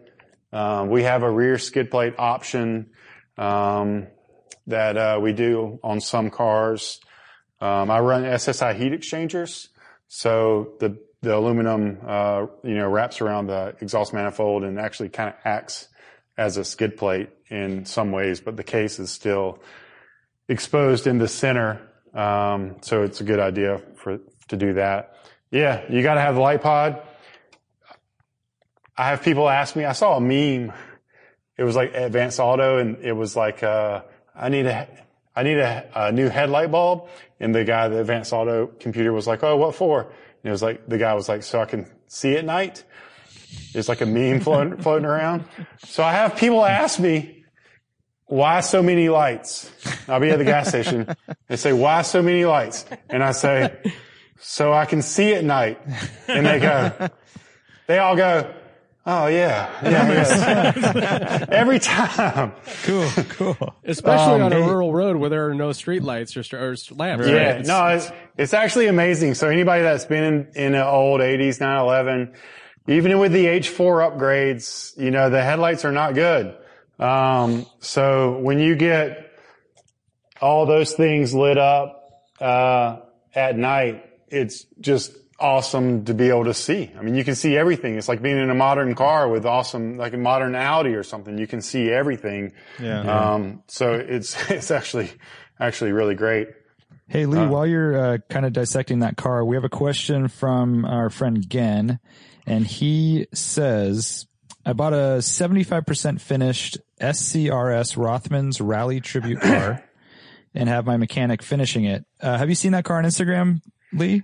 I've seen a couple of Rothmans kind of SCRS tribute cars. Yeah, it's been around lately. It was I've on probably Petrolicious. seen it. Yeah, I think you probably have. Anyways, he participated in the last DWA rally and did great. This car currently does the following 3 things okay. 1, tarmac, 2, gravel, and 3, off-road, but not great. So, it's okay, but not great. So since my use of SCRS Tribute is mainly focused on tarmac and secondary gravel, my plan is to lower the height by 1.5 inches or 2 inches and change the tire to a tarmac rally tire from off-road tires. What is your recommendation? Oh, that was a long question. Well, kind of depends on where the ride height is now. I don't know how high the car is. It's pretty high. You can I'm definitely pull up a picture. Yeah, I'll show it in a second. Yeah, show it to me. You can definitely easily put too big of a tire and too much ride height on these cars. If you got they said it was a 75, so it's 2.7. No, it's 75% finished. I don't know what year it is. Well, even if it's G-body, right? Yeah. Even if it's a 3.2, I mean, you put a big enough tire, it's going to bog it down. And if you get too high, it's going to be a little bit top heavy. That's kind of why, I have that kind of the blend between Rally and Safari. I have enough ride height to go through creeks and go over what I want, but, low to the ground enough to go through corners and still feels good, in my opinion. I mean, it's kind of relative. It's a 911 all off-road tires. So what do you compare it to? Yeah. If you compare it to a Jeep, it handles pretty good. Yeah, right. He's got a ton of cars. So it's like a toy for him that he's using on these back roads and stuff that it's 75% probably or more is tarmac. He's on back roads. One thing I found with the BFG tire, it's like a really popular tire now for these cars, this same size on a 16-inch wheel. Yeah. It's kind of hard to see, right? It's It pretty looks far like away. he's got bigger. Are those 17-inch wheels? It looks like it's got bigger tires. It might be Yeah, 16s. so- Yeah, they're pretty big, right? They're definitely He's got- aftermarket. So he's running a lot taller tire than I do. That looks like 28 or 29-inch tall tire. Art is So, yeah, a shorter tire, but he could go BFG on a 16-inch wheel. That looks like a 17-inch, but it's hard to tell. Downsizing So though you're is the saying key, right? Because you're smaller wheels, smaller Yeah. tire. Yeah, and also the key for these tires is running a lot of PSI. So what I found early on was, if you run 30 PSI, the sidewall is going to be flexing a lot. So we run at least 40. We run 40 cold. So when they get warm, they're going to creep up. And that gives the sidewall a lot of stiffness. And then there's a lot of consistency built into that. You're not having that flex nearly as much. So his ride height doesn't look too crazy. I mean, just going on a shorter tire, the car's going to get lower down. But yeah, I think he'll probably have a little bit more fun with it if it's, if he goes with a little bit smaller tire. Okay. Art, you drove that car, right? No, I didn't get to drive this one. Oh, I've driven another one. So, a friend of mine, had another tribute like this, and it was on 15s with a lot of sidewall. And, it was very, very floaty and soft. It was basically a tribute in quotation marks, but, just not very well done, So, and also on top of that, it was an SC that had the original SC motor in it with no upgrades. So it was super, super slow. But yeah, I mean, it was very squishy, very, very soft, a lot of body roll. I wouldn't be surprised if it was just raised on the stock torsion bars. I mean, and not, nothing done to correct for roll center and all that. So, but yeah, so unfortunately it wasn't like a really good experience. But yeah, this car, I actually was going to drive it on our last rally, on the Coastal Range Rally, but and things ended up changing last minute, but that was the plan. Art, get ready to go to Peter B993 on Instagram. Yeah. I'll I pull think it this is who's asking this. just one more question on the tires. Go for it. So it feels like, I mean, this is a super aggressive tire that you've got on there. I'm They're wondering KO2s, right? if you've gone, Yes, KO2. have you gone through some changes? And to me, it feels like one of these cars with even just like BFG radial TA or something would be a little better for all around. It feels like, I don't know, just changing the tire could be a big difference. It feels like. So I love this tire so much. It seriously does everything I want it to, but I need this aggressive of a tire to do some of the stuff that we do, because there's, some pretty good inclines and there's some kinds of rocks and stuff. Mm-hmm. And we need that grip. We need that tire to be able to cut into the, into the surface and get the grip, lower speed stuff. But I'm also very happy with the grip level and support that it has in the higher speed stuff. So one really cool thing is this really sharp. Is that terrible? It's a little hard to see. That's actually good. There you go. Yeah, that's Is good. that video? Yeah. There's this really, really sharp edge right here for this tire. And rally tires have this too. But if you've ever driven on a real rally tire, like not for road use, they're crazy loud, and they're also like extremely heavy. They're way heavier than this tire, because they're basically like run flats too. But that sharp edge right there, for the rear, the more sideways you get, the more that kind of gets side load and starts cutting into the surface. So you can actually, like, in a way, the more sideways you get, the more grip you start coming back. So the grip level will kind of go down, but then the more you slide, I'm talking about like 20, 30 degrees of angle, then the grip level comes back. Huh. So it's like almost impossible to spin out because the grip Interesting. starts like a shovel starts cutting in sideways. Yeah. and actually, You heard it here first. Everybody. Impossible to spin out. even though I've spun into a rock embankment. It's almost impossible. It's pretty awesome actually how much grip it makes, and I actually love the tire, love the tire. And tire just came out when I first built my car. It literally just dropped. It might be a difference too. So like for Gen and maybe for Peter B, who I think is next question, just that tip about raising the tire pressure might be super valuable, right? Yeah. So don't be scared to run 40 PSI or even try more. It's going to give you a lot more consistency, and it's going to give you more feel. Because you won't get that kind of bouncy, squishy feeling either. Yeah, because going from a regular tire, it's super hard to adjust to this whole new world, basically. Going from a regular tire where you're putting 33 pounds in, if you do the same thing on a KO2 with a big sidewall, you're going to be rolling over like crazy, and that's going to feel like trash to drive, basically. Yeah. I mean, it almost don't matter what your suspension's doing because it's flexed over like. Yeah. If anybody's ever had experience. So my wife, my wife's bug eye right there.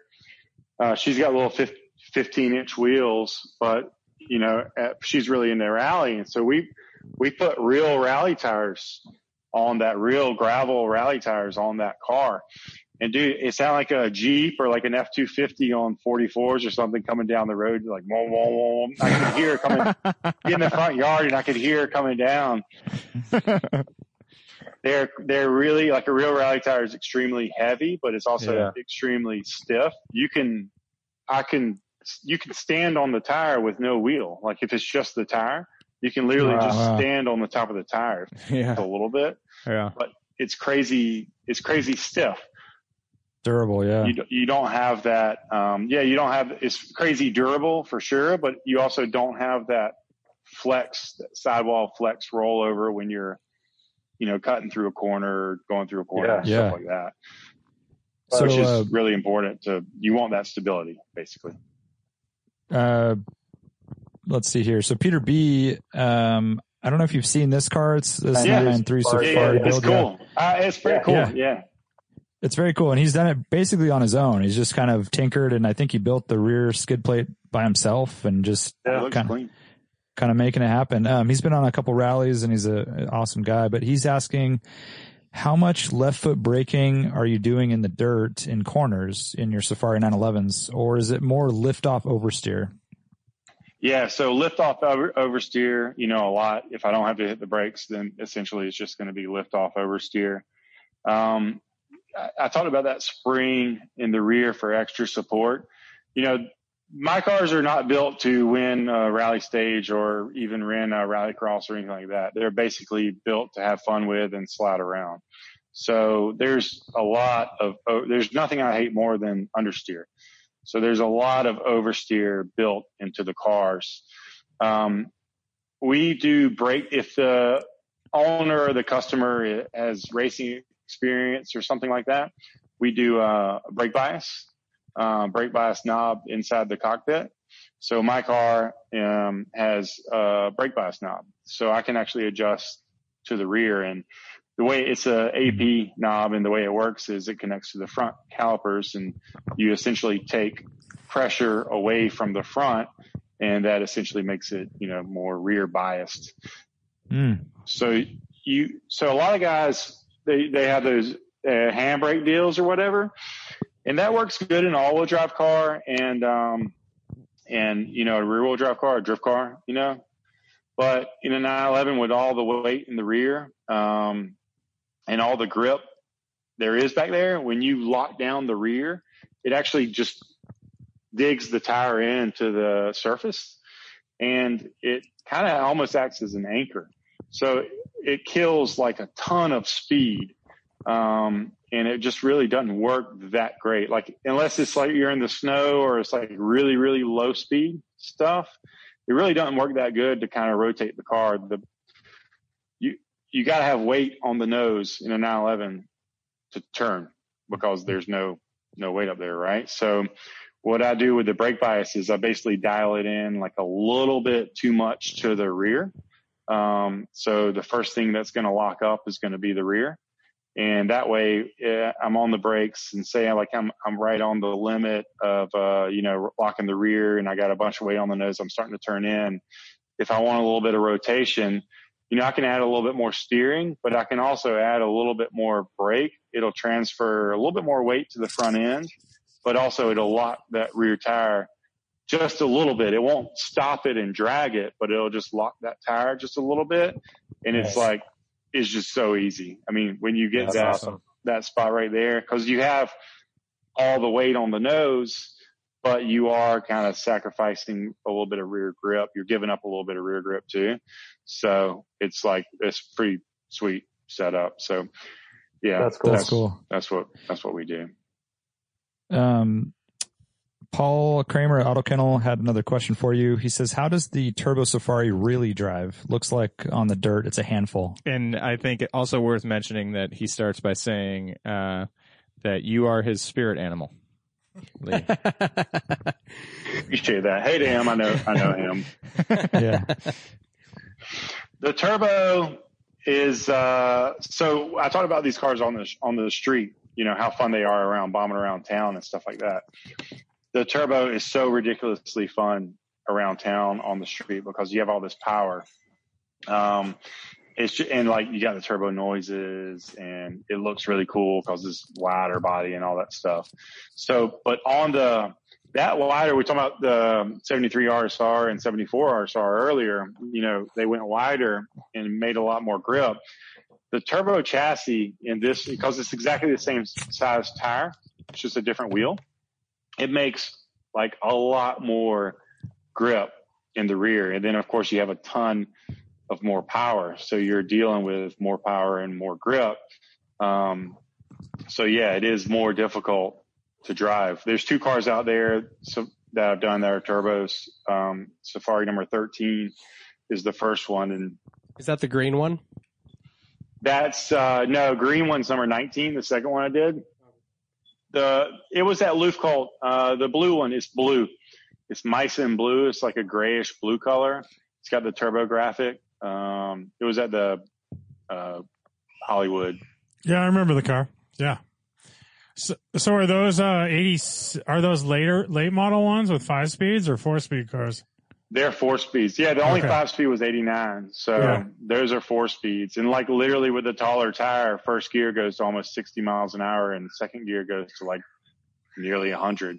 So you basically, most of the slower speed stuff, or pretty much it's all first gear, most of the slower speed stuff, because you're not going much faster than 60 miles an hour on these little tight roads, dirt, like national forest roads and stuff. So it kind of works pretty good. Plus, the 3 liters and 3.2s have enough power to have fun. So when you have, even if it's a turbo car and it's spooling, you still have plenty of power to break loose and have fun.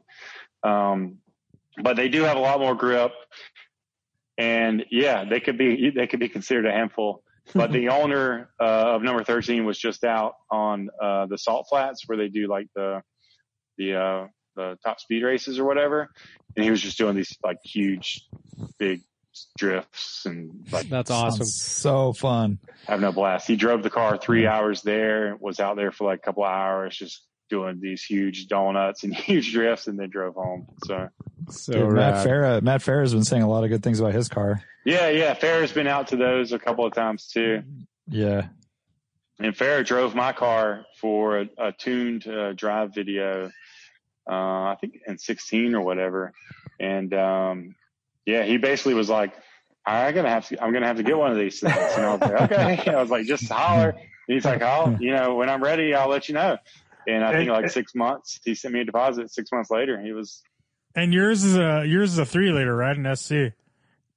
Yeah, mine's an 81. It's got cams, and it's had the heads, valve job and stuff like that. But we do an exhaust, an older style exhaust. But the cars are very simple. Still CIS, 3.2s, Medtronic, all that stuff. Like very, a lot of stock parts, but new stock parts or stuff that needs to be, on it to make it run right. Yeah, just keep it reliable, right? And then back to my question about the your signatures. So I know there's things you require your customers, like you have to do this, you have to do that. Is a funky interior part of that? I mean, I know, and you have what's his name, the German guy down in Florida, do all the interiors, right? Stefan from GTS. Yeah. So he does a lot of the seats. So these are his seats. Gotcha. I have an upholsterer guy in Atlanta that does. Actually, lately does most of the stuff, but I'm still get seats from.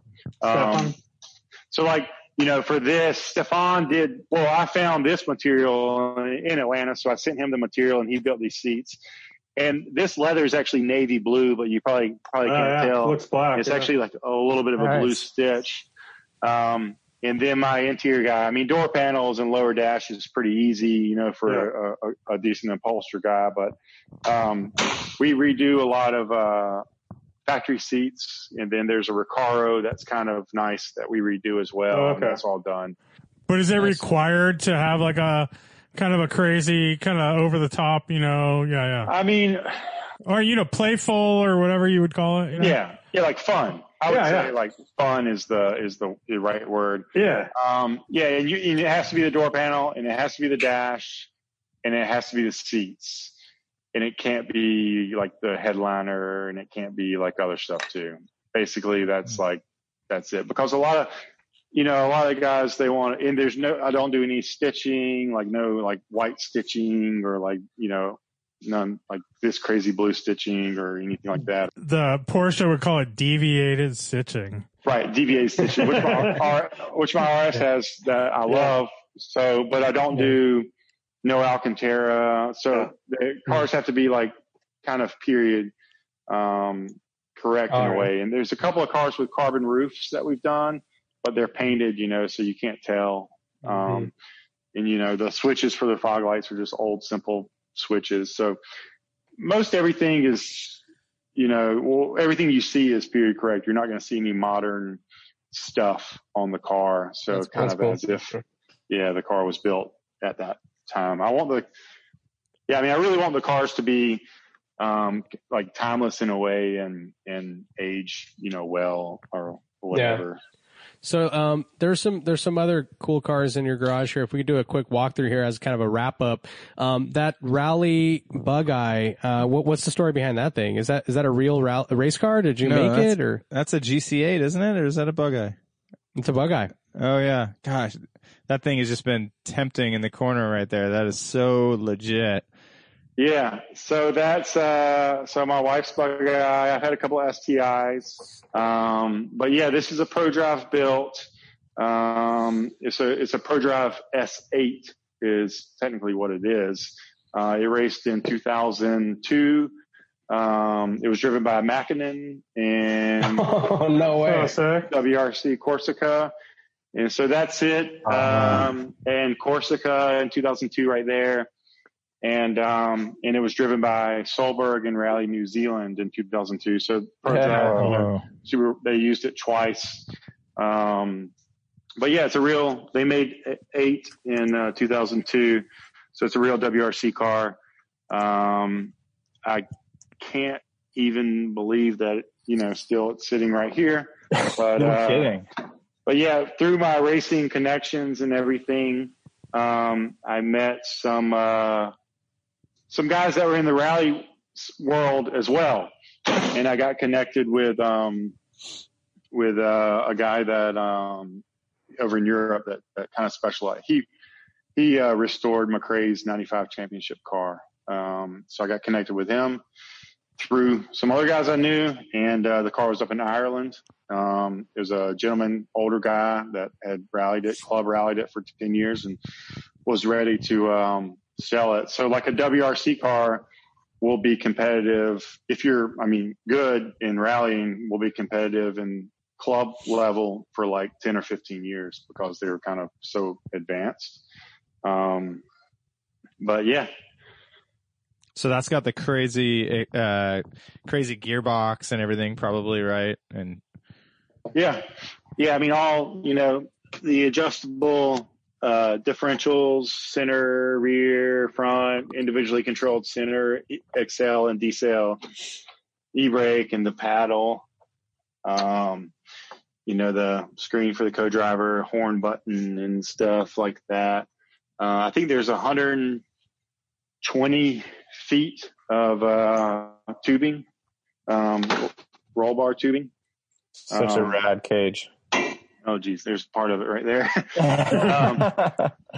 So, yeah, it's pretty cool. A lot of magnesium stuff, intake manifolds, magnesium. These wheels are magnesium.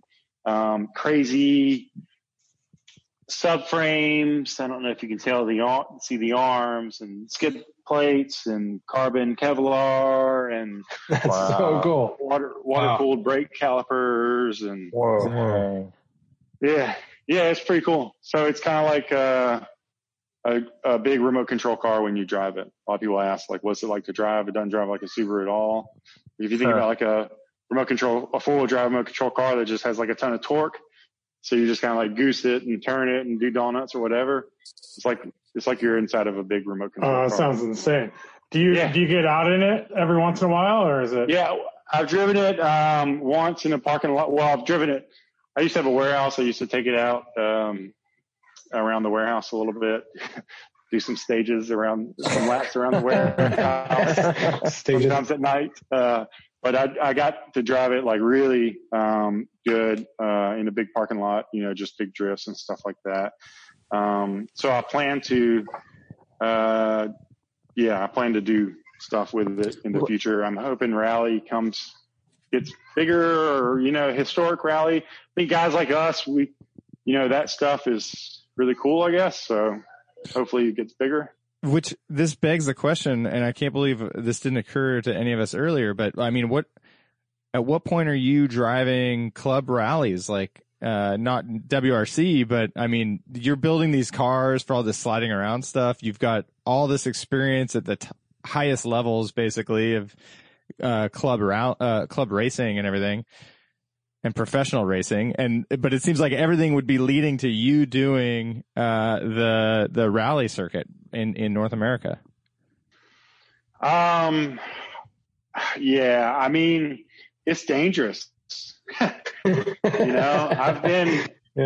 I've been around racing for a bunch, and I've seen some bad stuff happen just in like road racing stuff.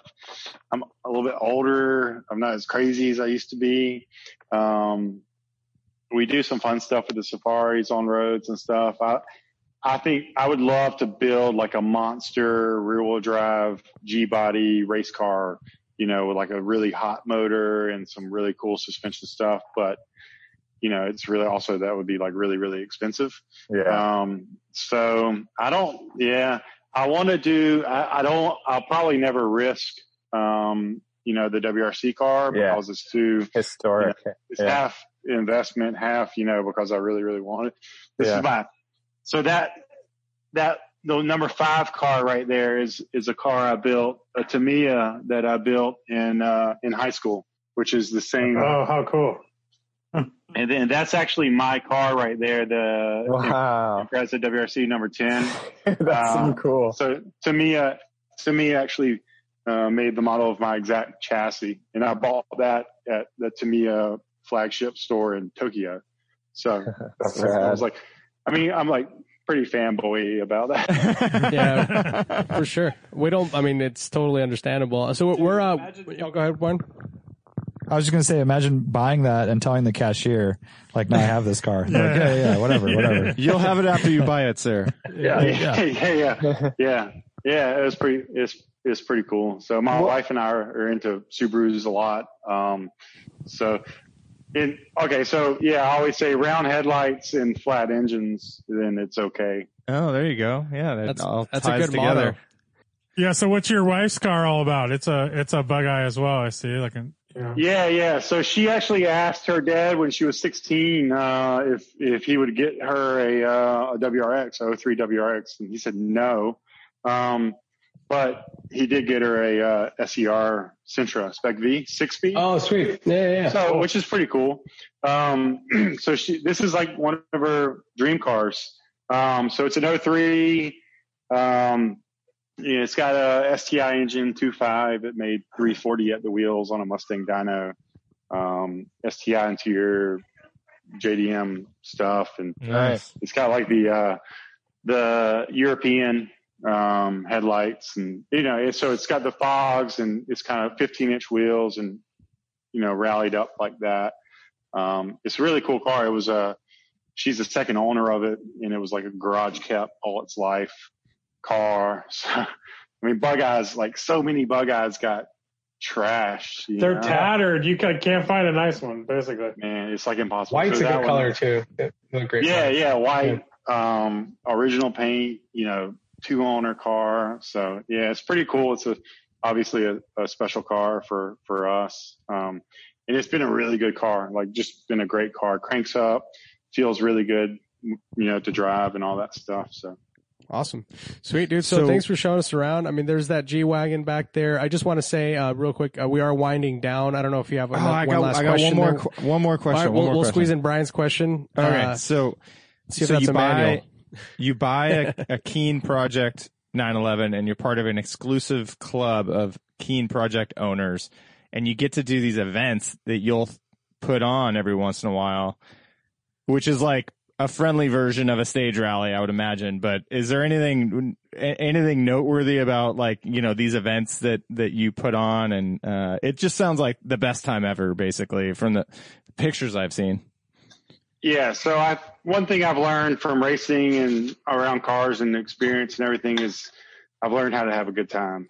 So, these guys, they get the cars, whatever. I have a big group chat. Everybody's in the group chat. Everybody talks, people talk about what they did with the car and stuff like that. I got a customer right now driving from Chicago to, Half Moon Bay in his car. He's out in the desert right now. Half Moon Bay.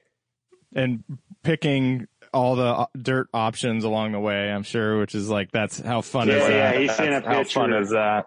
Yeah, he sent a picture of this dirt, 2-lane dirt road. Literally, you've seen in the desert, it's like a 2-lane paved road that's just straight forever. It's like that, but it's like dirt.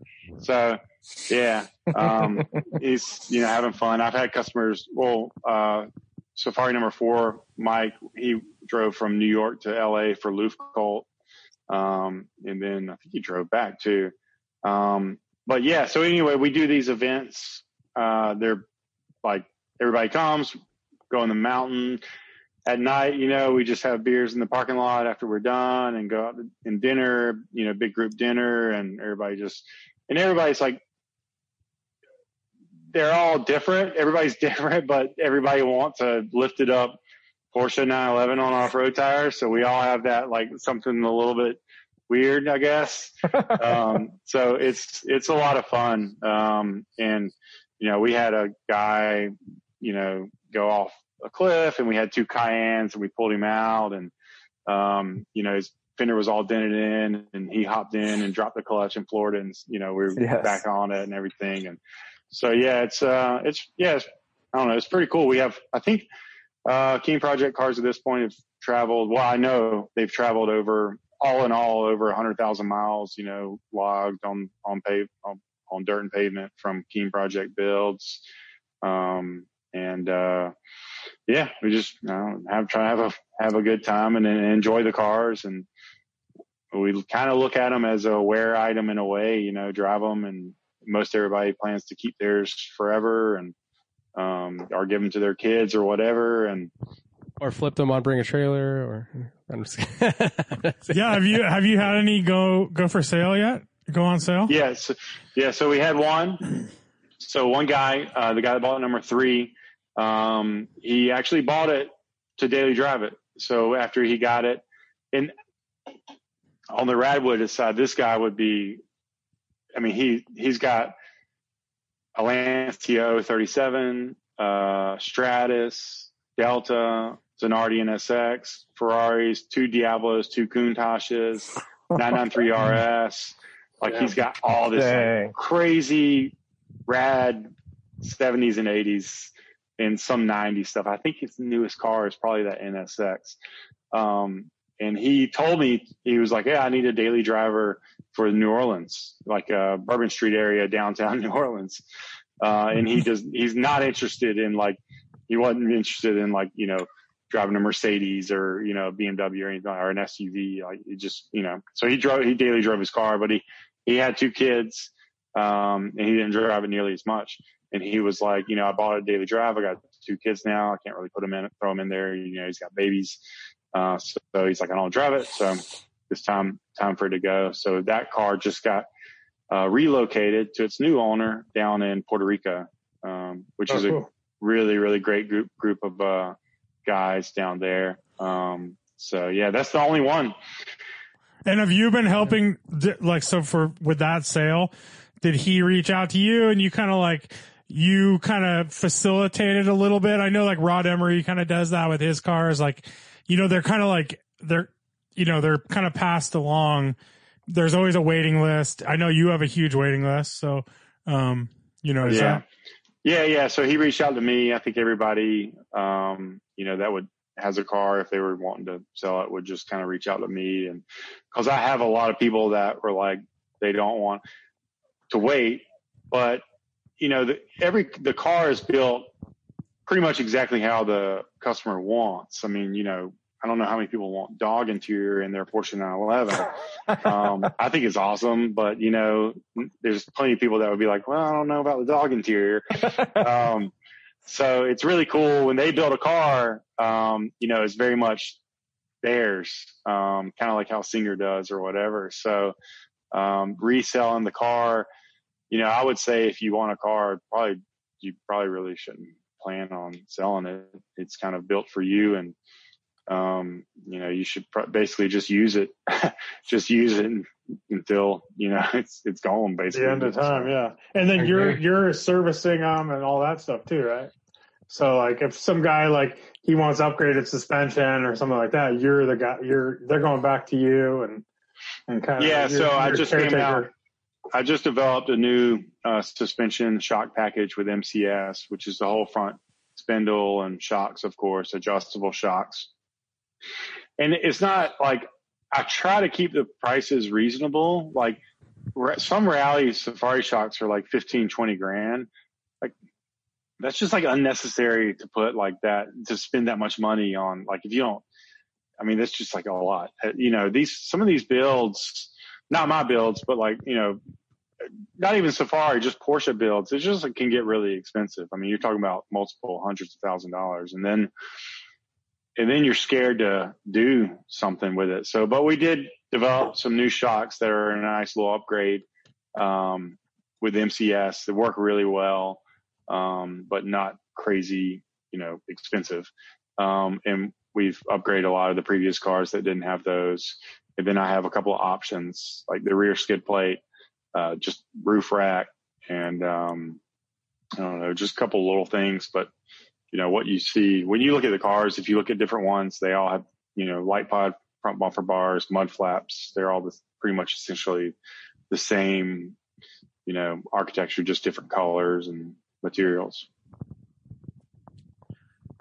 That's huge, man. Thanks so much for going so in depth. I'd like to think that that's the most comprehensive review of a Safari 911 from at least a Keen project one, which I love. I'm proud to say that. Yeah. Thanks a ton, dude. That's really cool. Thanks so much for jumping on board here. We are going to just wrap up. But yeah, are there places, you wanted to plug here where people can find out more about your cars, more about you, anything else you're working on that you want to plug? Yeah, my Instagram, so is Lehman K, Lehman K. That's pretty much if you want to get in contact with me, you can kind of DM me on there about a build.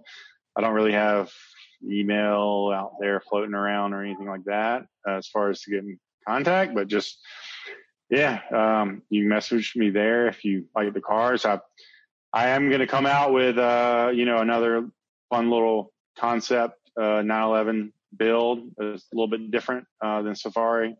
At some point, the Keen project has, planned something maybe this year, maybe next year. I'm not sure. And going back to his roots, 993. That's pretty much it. I did have a customer that wanted to do a beach buggy 993 Targa, mint green or something like Tiffany blue or something like that. That was kind of cool. But the G body is just such a great car. I mean, you saw what happened in the 964s. I guess you got to blame Singer, because they've taken probably over 200 cars, out of the market to build those. But the G body, they made them for so long. They're simple and they're pretty easy to get, compared to 993s and 964s. Yeah.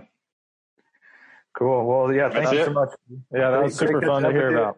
Yeah, great talking. Thanks so much for the time. Yeah. Yeah, thank you guys. It was fun.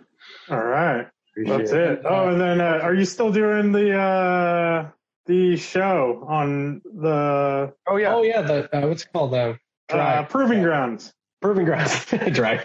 Oh, yeah. Yeah, So Proving Grounds on NBC Sports. There's Drive, the same producer, kind of JF. It's streaming on YouTube right now. A bunch of the season 1 and season 2 are on YouTube. We have the Rad episode with the R32, the old Trans Am, the DeLorean, and then the 787 Mazda Group C race car, which was insane. And then luckily we were able to film before the craziness hit. So then season 3 is pretty much filmed. Oh, cool. And will be coming out on NBC Sports this fall. Great. Yeah. So check that out. It's pretty cool. It's pretty loose. Sam Smith and Parker Kliegelman. Parker, NASCAR World. Sam, Road and Track World editor. Both really knowledgeable, really great guys. So yeah, it's fun. We have a good time. We have some pretty interesting cars for season 3. Sweet. So, yeah. We'll be cool. Yeah. Awesome. Looking forward to it. And thanks a ton. And we'll definitely, we'll have to do this another time, hopefully from your compound and the passenger seat, maybe even the driver's seat on one of these on little off-road courses you have. Yeah. They're a good time. Yep. Sounds good. Awesome, man. Cool. All right. Well, thanks a ton, man. Thanks. Yeah, for sure. Thank you guys. All right. Bye-bye. All right. Peace. Have fun. Yeah. See you.